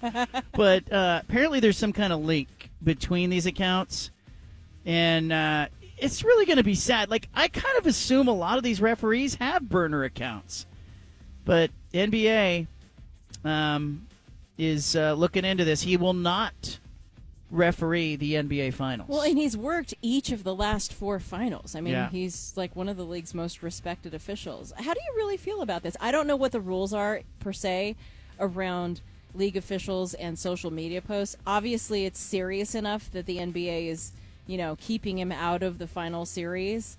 But I don't know. Like, is there a free speech argument to be made there that he has the right to create a burner account? No, because the NBA forbids the officials from making public comment.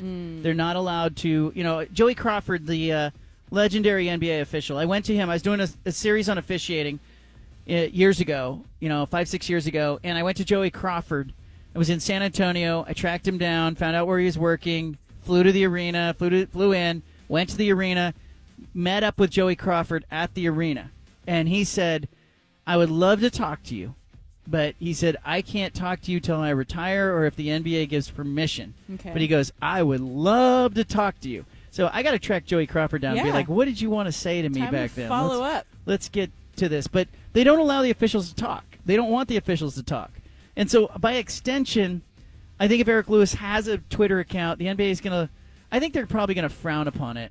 But I also don't think he necessarily tweeted anything ridiculous or inflammatory. He was just kind of defending his officiating through a burner account. Yeah, but if he broke the rules, them's the rules. But I think the NBA will make an example of him. Maybe they'll fine him. Maybe they'll say, hey, you can't do this and stay off social media. But I don't think he deserves to lose his job over this. There are a lot of NBA executives, players, Kevin Durant, that have burner accounts. I'd be surprised if a lot of officials didn't. Right. Number 2 story is Anna sees it. Staying with the NBA, I guess, Brad Stevens confirms that Joe Mazzulla will return as the Celtics coach next season. There was some speculation that his job security was in question after the Celtics' loss in Game 7 to the Heat on Monday. But Stevens is saying, we'd like to have him back. Yeah, we talked about this last segment. I think there's continuity that Boston really is chasing right now. They lose Ime Udoka. They're losing a bunch of his assistants now at the end of the season. Damon Stoudemire goes to Georgia Tech, as we talked about. I think it's why the Celtics will try to keep their core roster together, and I think it's why they're keeping Joe Mazzulla, even though I think, frankly, if we're being real, he got out-coached in the series. Number 3. Damian Lillard agrees with Jeff Van Gundy. Halftime is pointless. And the league would be wise to eliminate the 15-minute break. Damian Lillard proclaimed on social media, saying he's with Van Gundy on halftime. I do not FW it. I don't know what that means, but apparently that's means that he's also in support of eliminating halftime. It was during a recent interview with The Athletic that Van Gundy suggested several substantial ways to speed up or improve the game. And he said that the whole idea of what goes on at halftime, I think it's so misunderstood. It's a lot of either praising what just happened or correcting, but you could do that in 2 minutes out by the bench in an elongated timeout. What was the use of FW again? Can you read it like verbatim? I'm with Van Gundy on halftime. LOL. I do not FW it. I think it's a bad word. Oh. Yeah, it's the F word with it. Blank with it. Oh, okay. Nice, Anna. Family show. Hey. Real nice. I don't... Gee Thank you for whiz. interpreting, Stephen. Number 3 or 4? What are you going to do anything profane in this next one?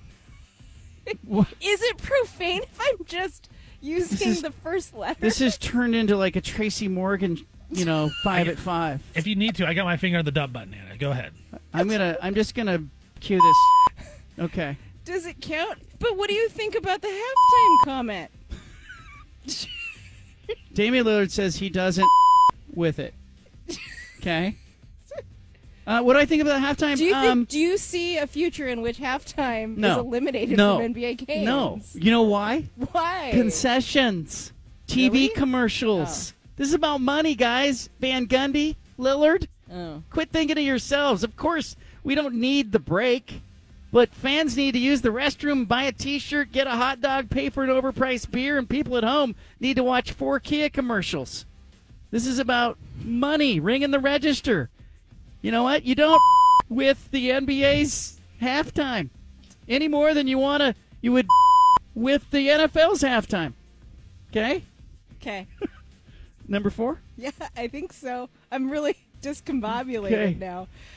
I can't wait to see what profanity you introduce to our family audience in this one. I don't know if it counts if I didn't know that it was profanity. K. Myers Leonard. I've never felt more old than in this moment. Go ahead. Churchill Downs. Oh, thank goodness. They are instituting a new safety initiative. We'll see how this goes. After a rash of thoroughbred deaths on the track, it's effective immediately. New protocols announced today after a meeting between track officials and horsemen from Churchill Downs, Trackside Training Center, Louisville, all aimed at preventing catastrophic injury on the dirt track. Horses will now be limited to 4 starts during a rolling 8-week period, limiting how often the animals are pushed to the max. Also, ramifications for animals that aren't competitive. Horses that are beaten by more than 12 lengths in 5 consecutive starts will be ineligible to race at Churchill Downs until they're given a clean bill of health by approved vets. You know what's funny is I kept waiting for you to say that one of the horsemen was quoted as saying, "We got to stop killing our horses. That's what we're going to do to make it safer." No, it's really alarming, and maybe like there's part of me that goes, was this always happening, and it didn't get the publicity that it gets now, or is it really worse now? And let's be real, D. Wayne Lucas being part of this sport after what we have seen him implicated in is part of the problem. They're letting Lance Armstrong get back on the bike over and over and over again in horse racing. Well, they did have 12 horses euthanized this year. 12. Yeah. 12 in a relatively short span of time. They shouldn't be allowed to say euthanized. They should say that 12 horses died or were killed. Yeah, euthanized kind of softens it. It softens what it really sound is. Like mercy killings. Yeah. You know, hey, we did the humane thing with the horse. No, you didn't. You did an inhumane thing in most of those cases. Yeah. You know, we're letting them off with the euthanized. Okay. Those horses. I don't think we should say murdered, but I think it should be killed or dead. Okay. Okay. Got it. Like in when we deal with people in media, when somebody dies, yes, a famous person in sports, in the news business, we say, Joe McGee, died on Tuesday. Okay, we don't say he passed away. We don't say that he was laid to rest. We don't say that. We say he died. That's and why? What's the? We thought either say that? died or killed. I know or the died. thought, but can you explain what the thought is behind that? Well, I just think it's factual. He died, and there's no way to soften that. Yeah. That we say he's dead at the age of 73. He's dead at the age of 92.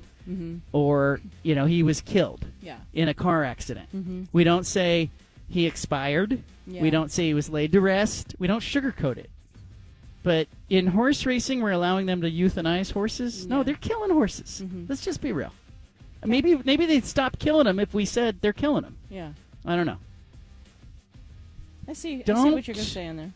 Don't with us on that issue. Okay? Yeah. Number 5, as Anna sees it. Finally. Robert Ory played alongside Hakeem Olajuwon, Shaquille O'Neal, and Tim Duncan.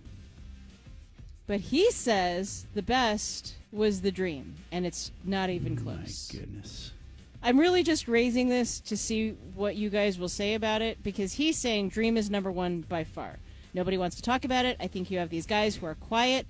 Dream, he's a quiet guy. You can't get him to do much, to say much, so we kind of veer away from him. We just don't talk about him. But, he was with Hakeem for 4 seasons, Shaq for 7, and Duncan for 5. He's the best big man ever. That's what he's saying. He's not saying he's the greatest player ever. He's the best big man ever. I'm not buying that. Look, I think you could put Hakeem Olajuwon, Shaq, Tim Duncan. You could put Wilt Chamberlain, Kareem. You could put Bill Russell into this conversation. That's fine. You want to, who was the best big man ever? What I liked about Hakeem was that he was physically imposing, but he also just had great hands. Yeah. Great feet, silky shot. But I don't know anybody in basketball who I think would take Hakeem over maybe Shaq or Wilt Chamberlain, or if you want to talk about maybe the greatest team center of all time, Bill Russell. I'd take him over Shaq. You would take him over Shaq? Prime Hakeem.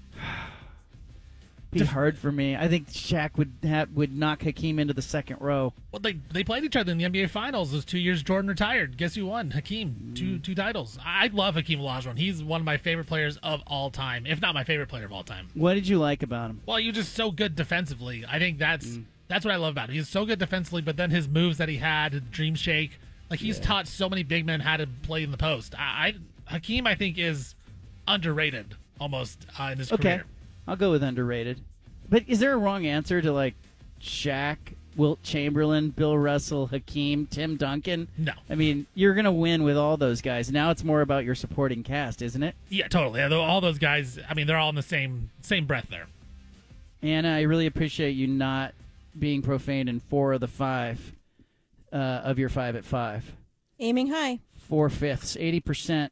80% clean on today's show. Yeah. All right, can we talk just for a second about the fun run that you oversaw today over at the elementary school? Mm-hmm. Well, if you call holding a tambourine and yelling at kids overseeing it, then yeah, that's what I did. It's kind of like the yard duty Sounds as a backup like a fun run. As a backup singer. How did you end up with a tambourine? I acquisitioned it from the music room because I realized I was going to go hoarse in 20 minutes because there were 5 grades of kids going through that I had to cheer on. Yeah, we gave our kids advice this morning. As I'm going out the door, I said to them, it was quite the pep talk. Yeah, listen, you're going to run your race, but don't sprint that first lap. You're running for 20 minutes. This is a marathon.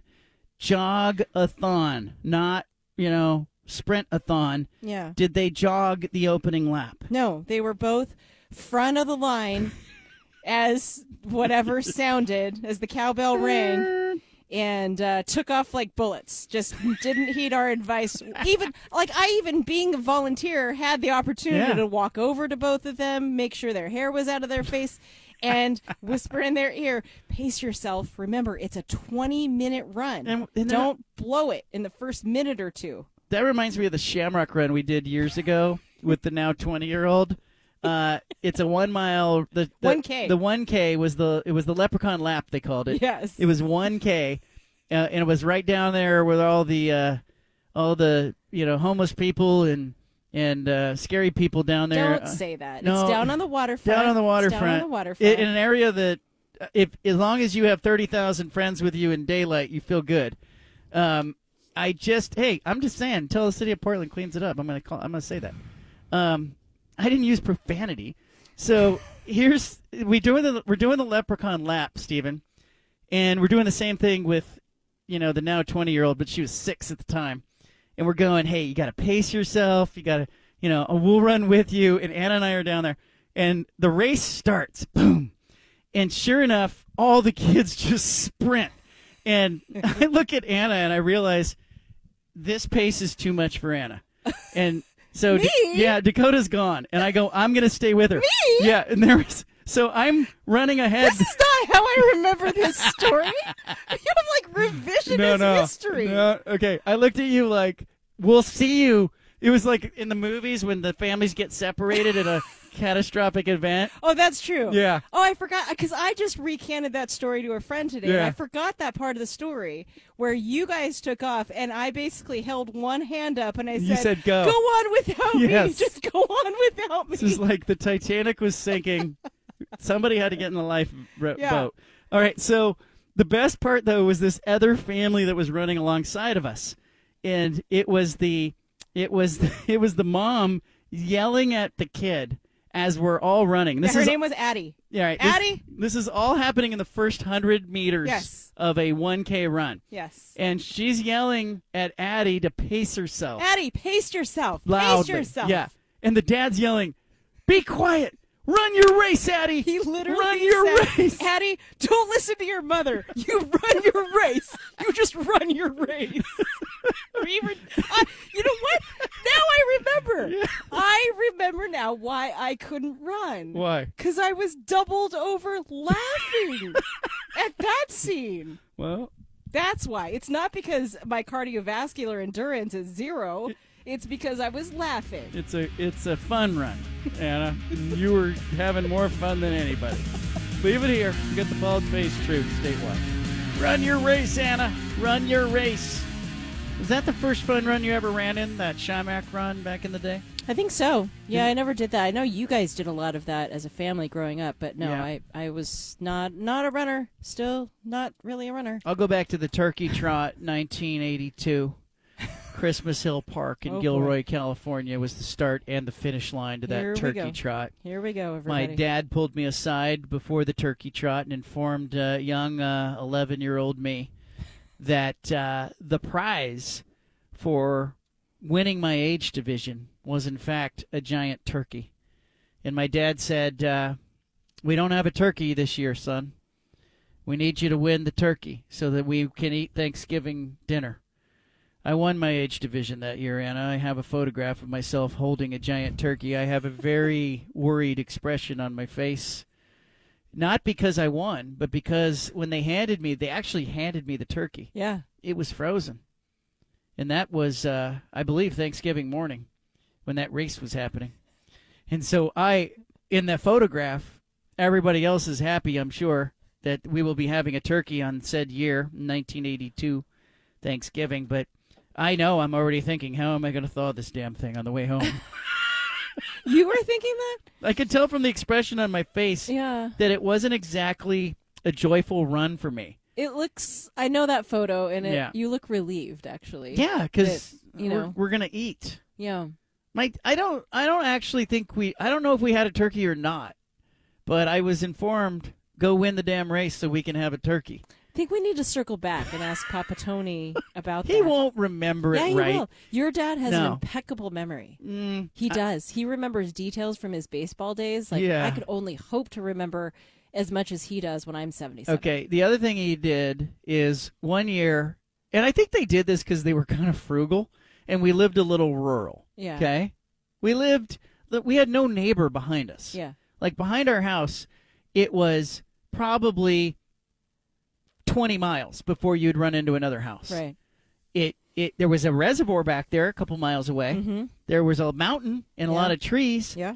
Like, at my parents, though, when it came time for Christmas, they had a hard time buying a Christmas tree. And so one year my dad gave me a saw and told me to climb up one of the pine trees in the backyard and top it.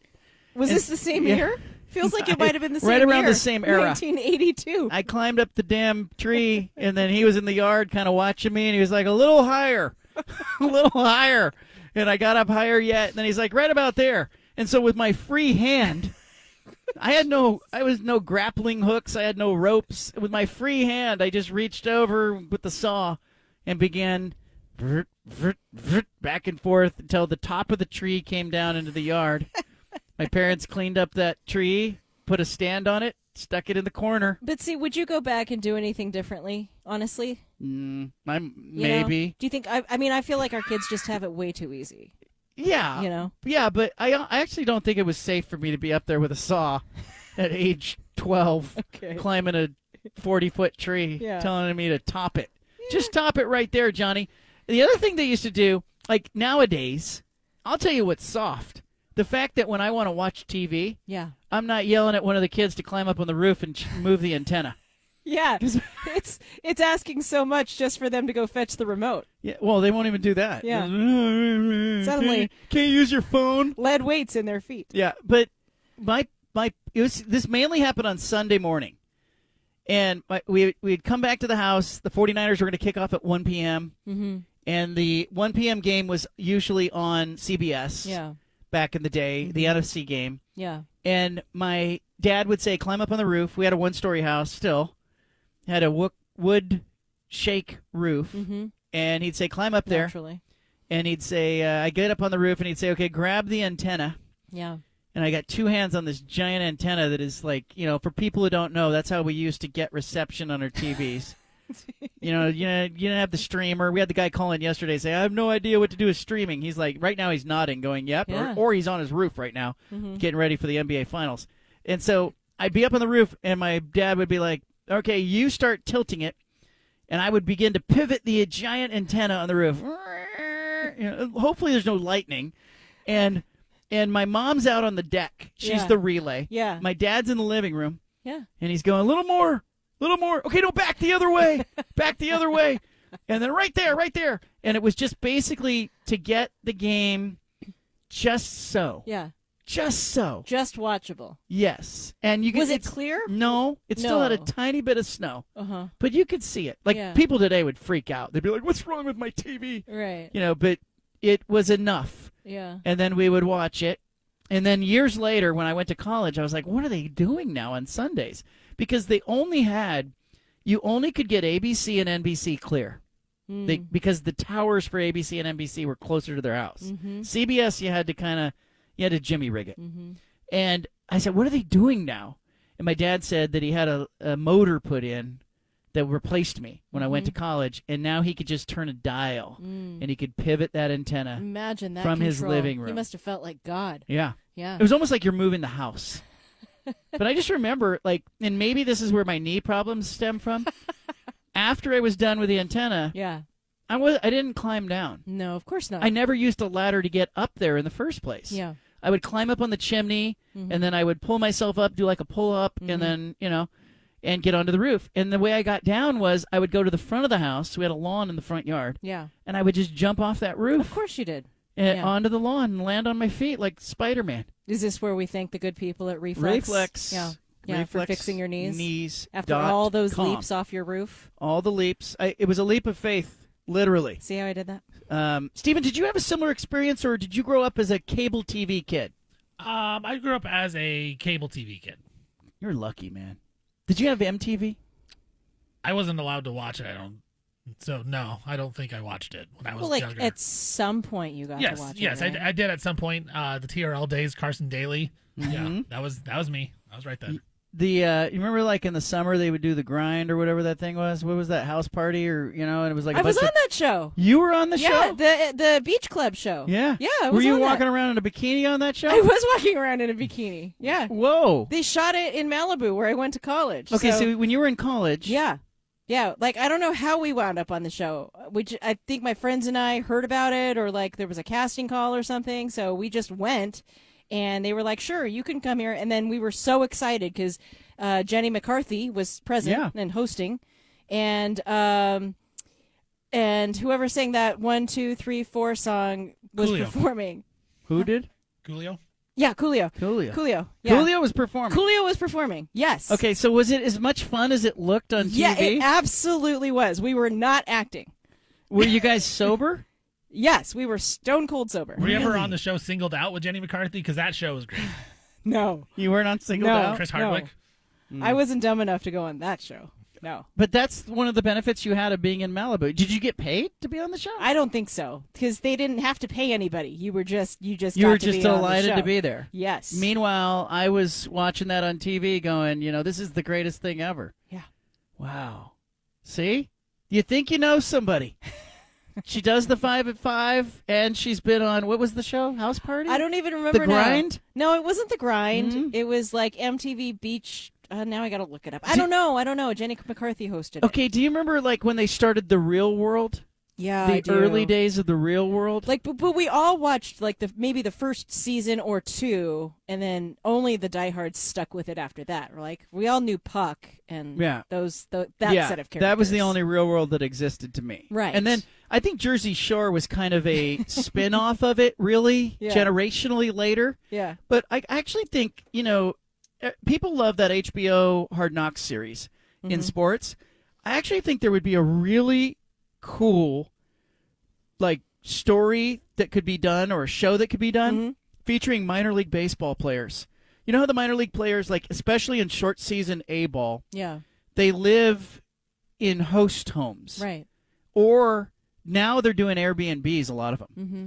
I think it would be really cool if you got 4 or 5 players with the Hillsborough Hops under one roof. You film everything. Yes. You make it a reality show.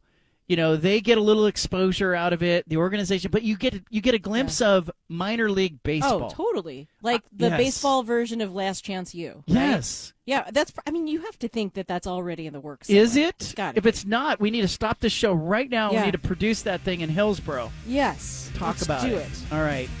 We'll be right back with more. Now I got to find old episodes of those MTV shows. What was it called, Anna? The show MTV Beach House. You were on MTV Beach House. Think you know somebody. we get Why like a you come year? to this show? What year was it? I don't really. Well, I mean, it would have been between 1995 and 1999. I'll go back and watch all those episodes tonight. Somebody get on that. Oh, poor you. Find that. For you. I'll find that show. All right, we're going to play Punch It Audio. Best sound, we've got it. We interrupt this broadcast with a special announcement from the Bald-Faced Truth Headquarters. Hey, we're all about truth, justice, and the American way here, okay? Which is why we've spanned the globe and pulled the top audio cuts of the day. You're going to hear little snippets of sound. Hey, it's time for Punch It Audio. Presented by First Call Heating and Cooling. All you have to do is find the episode that Coolio was on. That's really what you have to do. Tom Brady was asked how he'll feel with the season getting closer. Is he really out? Punch it. Relieved. I won't have Aaron Donald trying to chase me down and knock me out. I won't have these guys that would have gotten paid a lot of money to hit me and knock me on the ground. I do have a record for being sacked more than any other quarterback in NFL history, which maybe somebody will break that record someday. But I got a lot of bumps and bruises to show for 23 great seasons. But, I certainly won't miss that. But that's okay. I had an amazing experience. And again, it's time. The game's in great hands. It's time, for other guys to do it. And I saw Peyton retire. I saw all these guys that I looked up to. Brett Favre retire.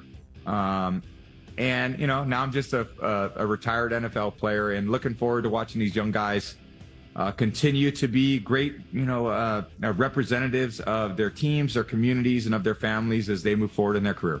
All right. All that stuff at the end I didn't need. But Tom Brady, I think there's going to be part of him that really misses it. And I think it's partly why he had a hard time walking away.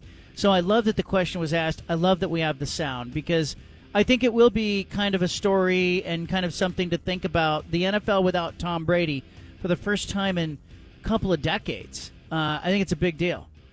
Brian Windhorst, ESPN, talking about the number 3 pick. The Blazers have the 3 pick. You can get a good player at 3. Joel Embiid, James Harden. Here's Brian Windhorst. Punch it. At the end of the season, Damian Lillard came out and said, I don't want to play with more players who are going to take 2 or 3 years to develop. No offense to all those guys. I want to play with guys who can help me right now. Their general manager, Joe Cronin, came out and said, yep, we're going to honor Dame here, and we're going to make moves to acquire players that can help us right now. And then they fell backwards into the number 3 overall pick of the lottery.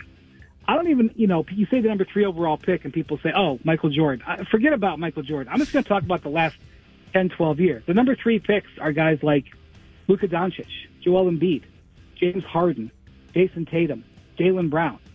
These are Hall of Fame players that are available at number 3. Now, I don't know about Brandon Miller and Scoot Henderson. I'm not a draft expert. I haven't broken down their high school film and interviewed their high school history for teachers. I don't know what they're going to be. But I know that the number 3 pick is not something you trade for a guy who can be your 3rd best player. I think it's why I believe the Blazers should keep the 3 pick, make the 3 pick, and at some point pivot with the franchise, pivot with Damian Lillard, using him to get what you need. I think you have a big window if you're the Blazers. There's no urgency there. But I think you make the move when the move is right to be made. Don't rush into it. But I think they have to make the pick. I think they have to use it and pick, let their scouting department, let their general manager have a chance to pick the best player that they can get in this draft. Monty Williams, Phoenix Suns, said he can't coach anymore. Detroit Pistons said, we'll take him. Stephen A. Smith on the hiring of Monty Williams in Detroit. Punch. He hasn't won a championship, and to be the highest paid coach in history is kind of shocking.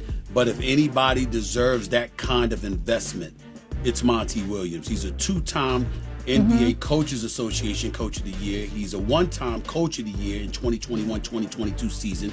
He took the Phoenix Suns to an NBA Finals. He's a leader of men in the bubble before they went to the conference final, before they went to the NBA Finals. Remember, they had won 8 straight games in the bubble in Orlando, and that was really an indication of things to come. He's a wonderful leader.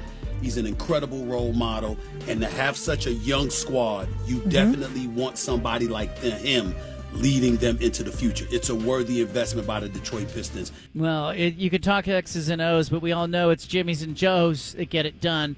Detroit's got to have more talent. Monty Williams is leaving a Phoenix team that had a whole bunch of talent. He's going to Detroit, becomes the highest paid coach ever.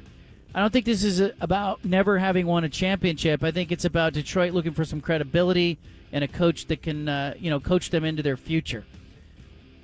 J.D. Pickle talking about Oregon State. Is this all on DJ Uiagalelei, the quarterback at Oregon State, the transfer quarterback? JD thinks so. Punch it. The other part of this is he's not walking into an operation at Oregon State that's like trying to make a bowl game. He's not walking into a team at Oregon State that's still trying to figure out who they are. Like, they won 10 games last year. They're an operation that, they lost a lot on defense, sure. But I still think Oregon State is pretty dangerous. And a lot of it rides with DJ Uiagalelei. Because if they take a step backwards, regardless of the other positions they lost, what's the blame going to be? Hey, DJ, you came to Oregon State and we had a good thing going, and then it went off the rails when he got here. Regardless of how it looks, I understand. Regardless of if he has no help on the O-line and the defense gives up 40 a game, people are going to point the finger at DJ Uiagalelei and say, you're the reason why we fell off the train tracks. Is it fair? No. But that's what happens when you play quarterback in college football. You get a lot of the praise, get a lot of the blame. I don't agree at all. I think there's some pressure on DJ. I think the pressure, though, is created by the idea that there are high hopes and expectations. But Oregon State won 10 games with Ben Gulbranson at quarterback. They've got Ben Gulbranson back. I fail to see where this would be a DJ problem if they take a step backwards. Oregon State has not been quarterback-centric in a quarterback-centric game. I think they not only have DJ, they've got Aiden Childs. They've got a Ben Gulbranson who's supposed to be a little better. I think the pressure really is on the coaching staff at Oregon State. I think they've got a good staff. They've fostered continuity. Defensively, even though they have given up a whole bunch of experience and leadership, I think this season will be a little bit forgiving with the non-conference schedule. I think they have a chance with their non-conference slate to go 3-0. And they really don't get, I think, a true test until week 5 when they host Utah. And again, they host Utah. They got Utah at home. I just think Oregon State will run the football. I have faith and confidence that Jonathan Smith will start the best quarterback that he can possibly start. But I think this is one of these things you say in the offseason.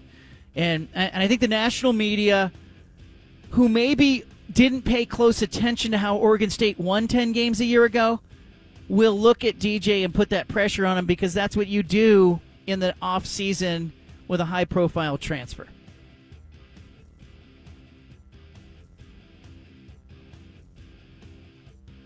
Let's talk about the Denver Nuggets. Tim Lager says Nikola Jokic is the most decisive player he's ever seen. What does he mean? Punch it. This is the most decisive basketball player I've ever seen.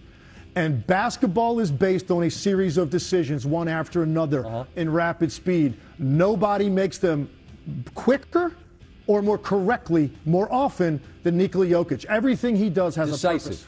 Everything has a purpose. There's no wasted motion, no wasted decisions. The ball goes on to the next place that it's supposed to be, and he just has this incredible ability to have multiple options at his disposal because of his vision, his IQ, and then his passing ability. Is that true? Decisive? I've never quite heard it pronounced or said that way. Most decisive player in the NBA, Steven?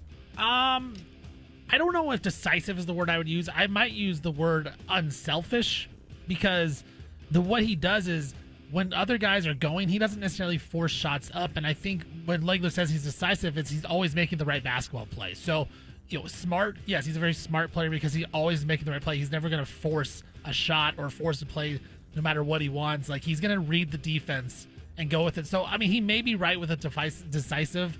I just would probably use the word unselfish because he's all about what's best for the team in that play. He doesn't care what the situation is. He's going to make the right play no matter what. Sam Acho talking about Colorado football.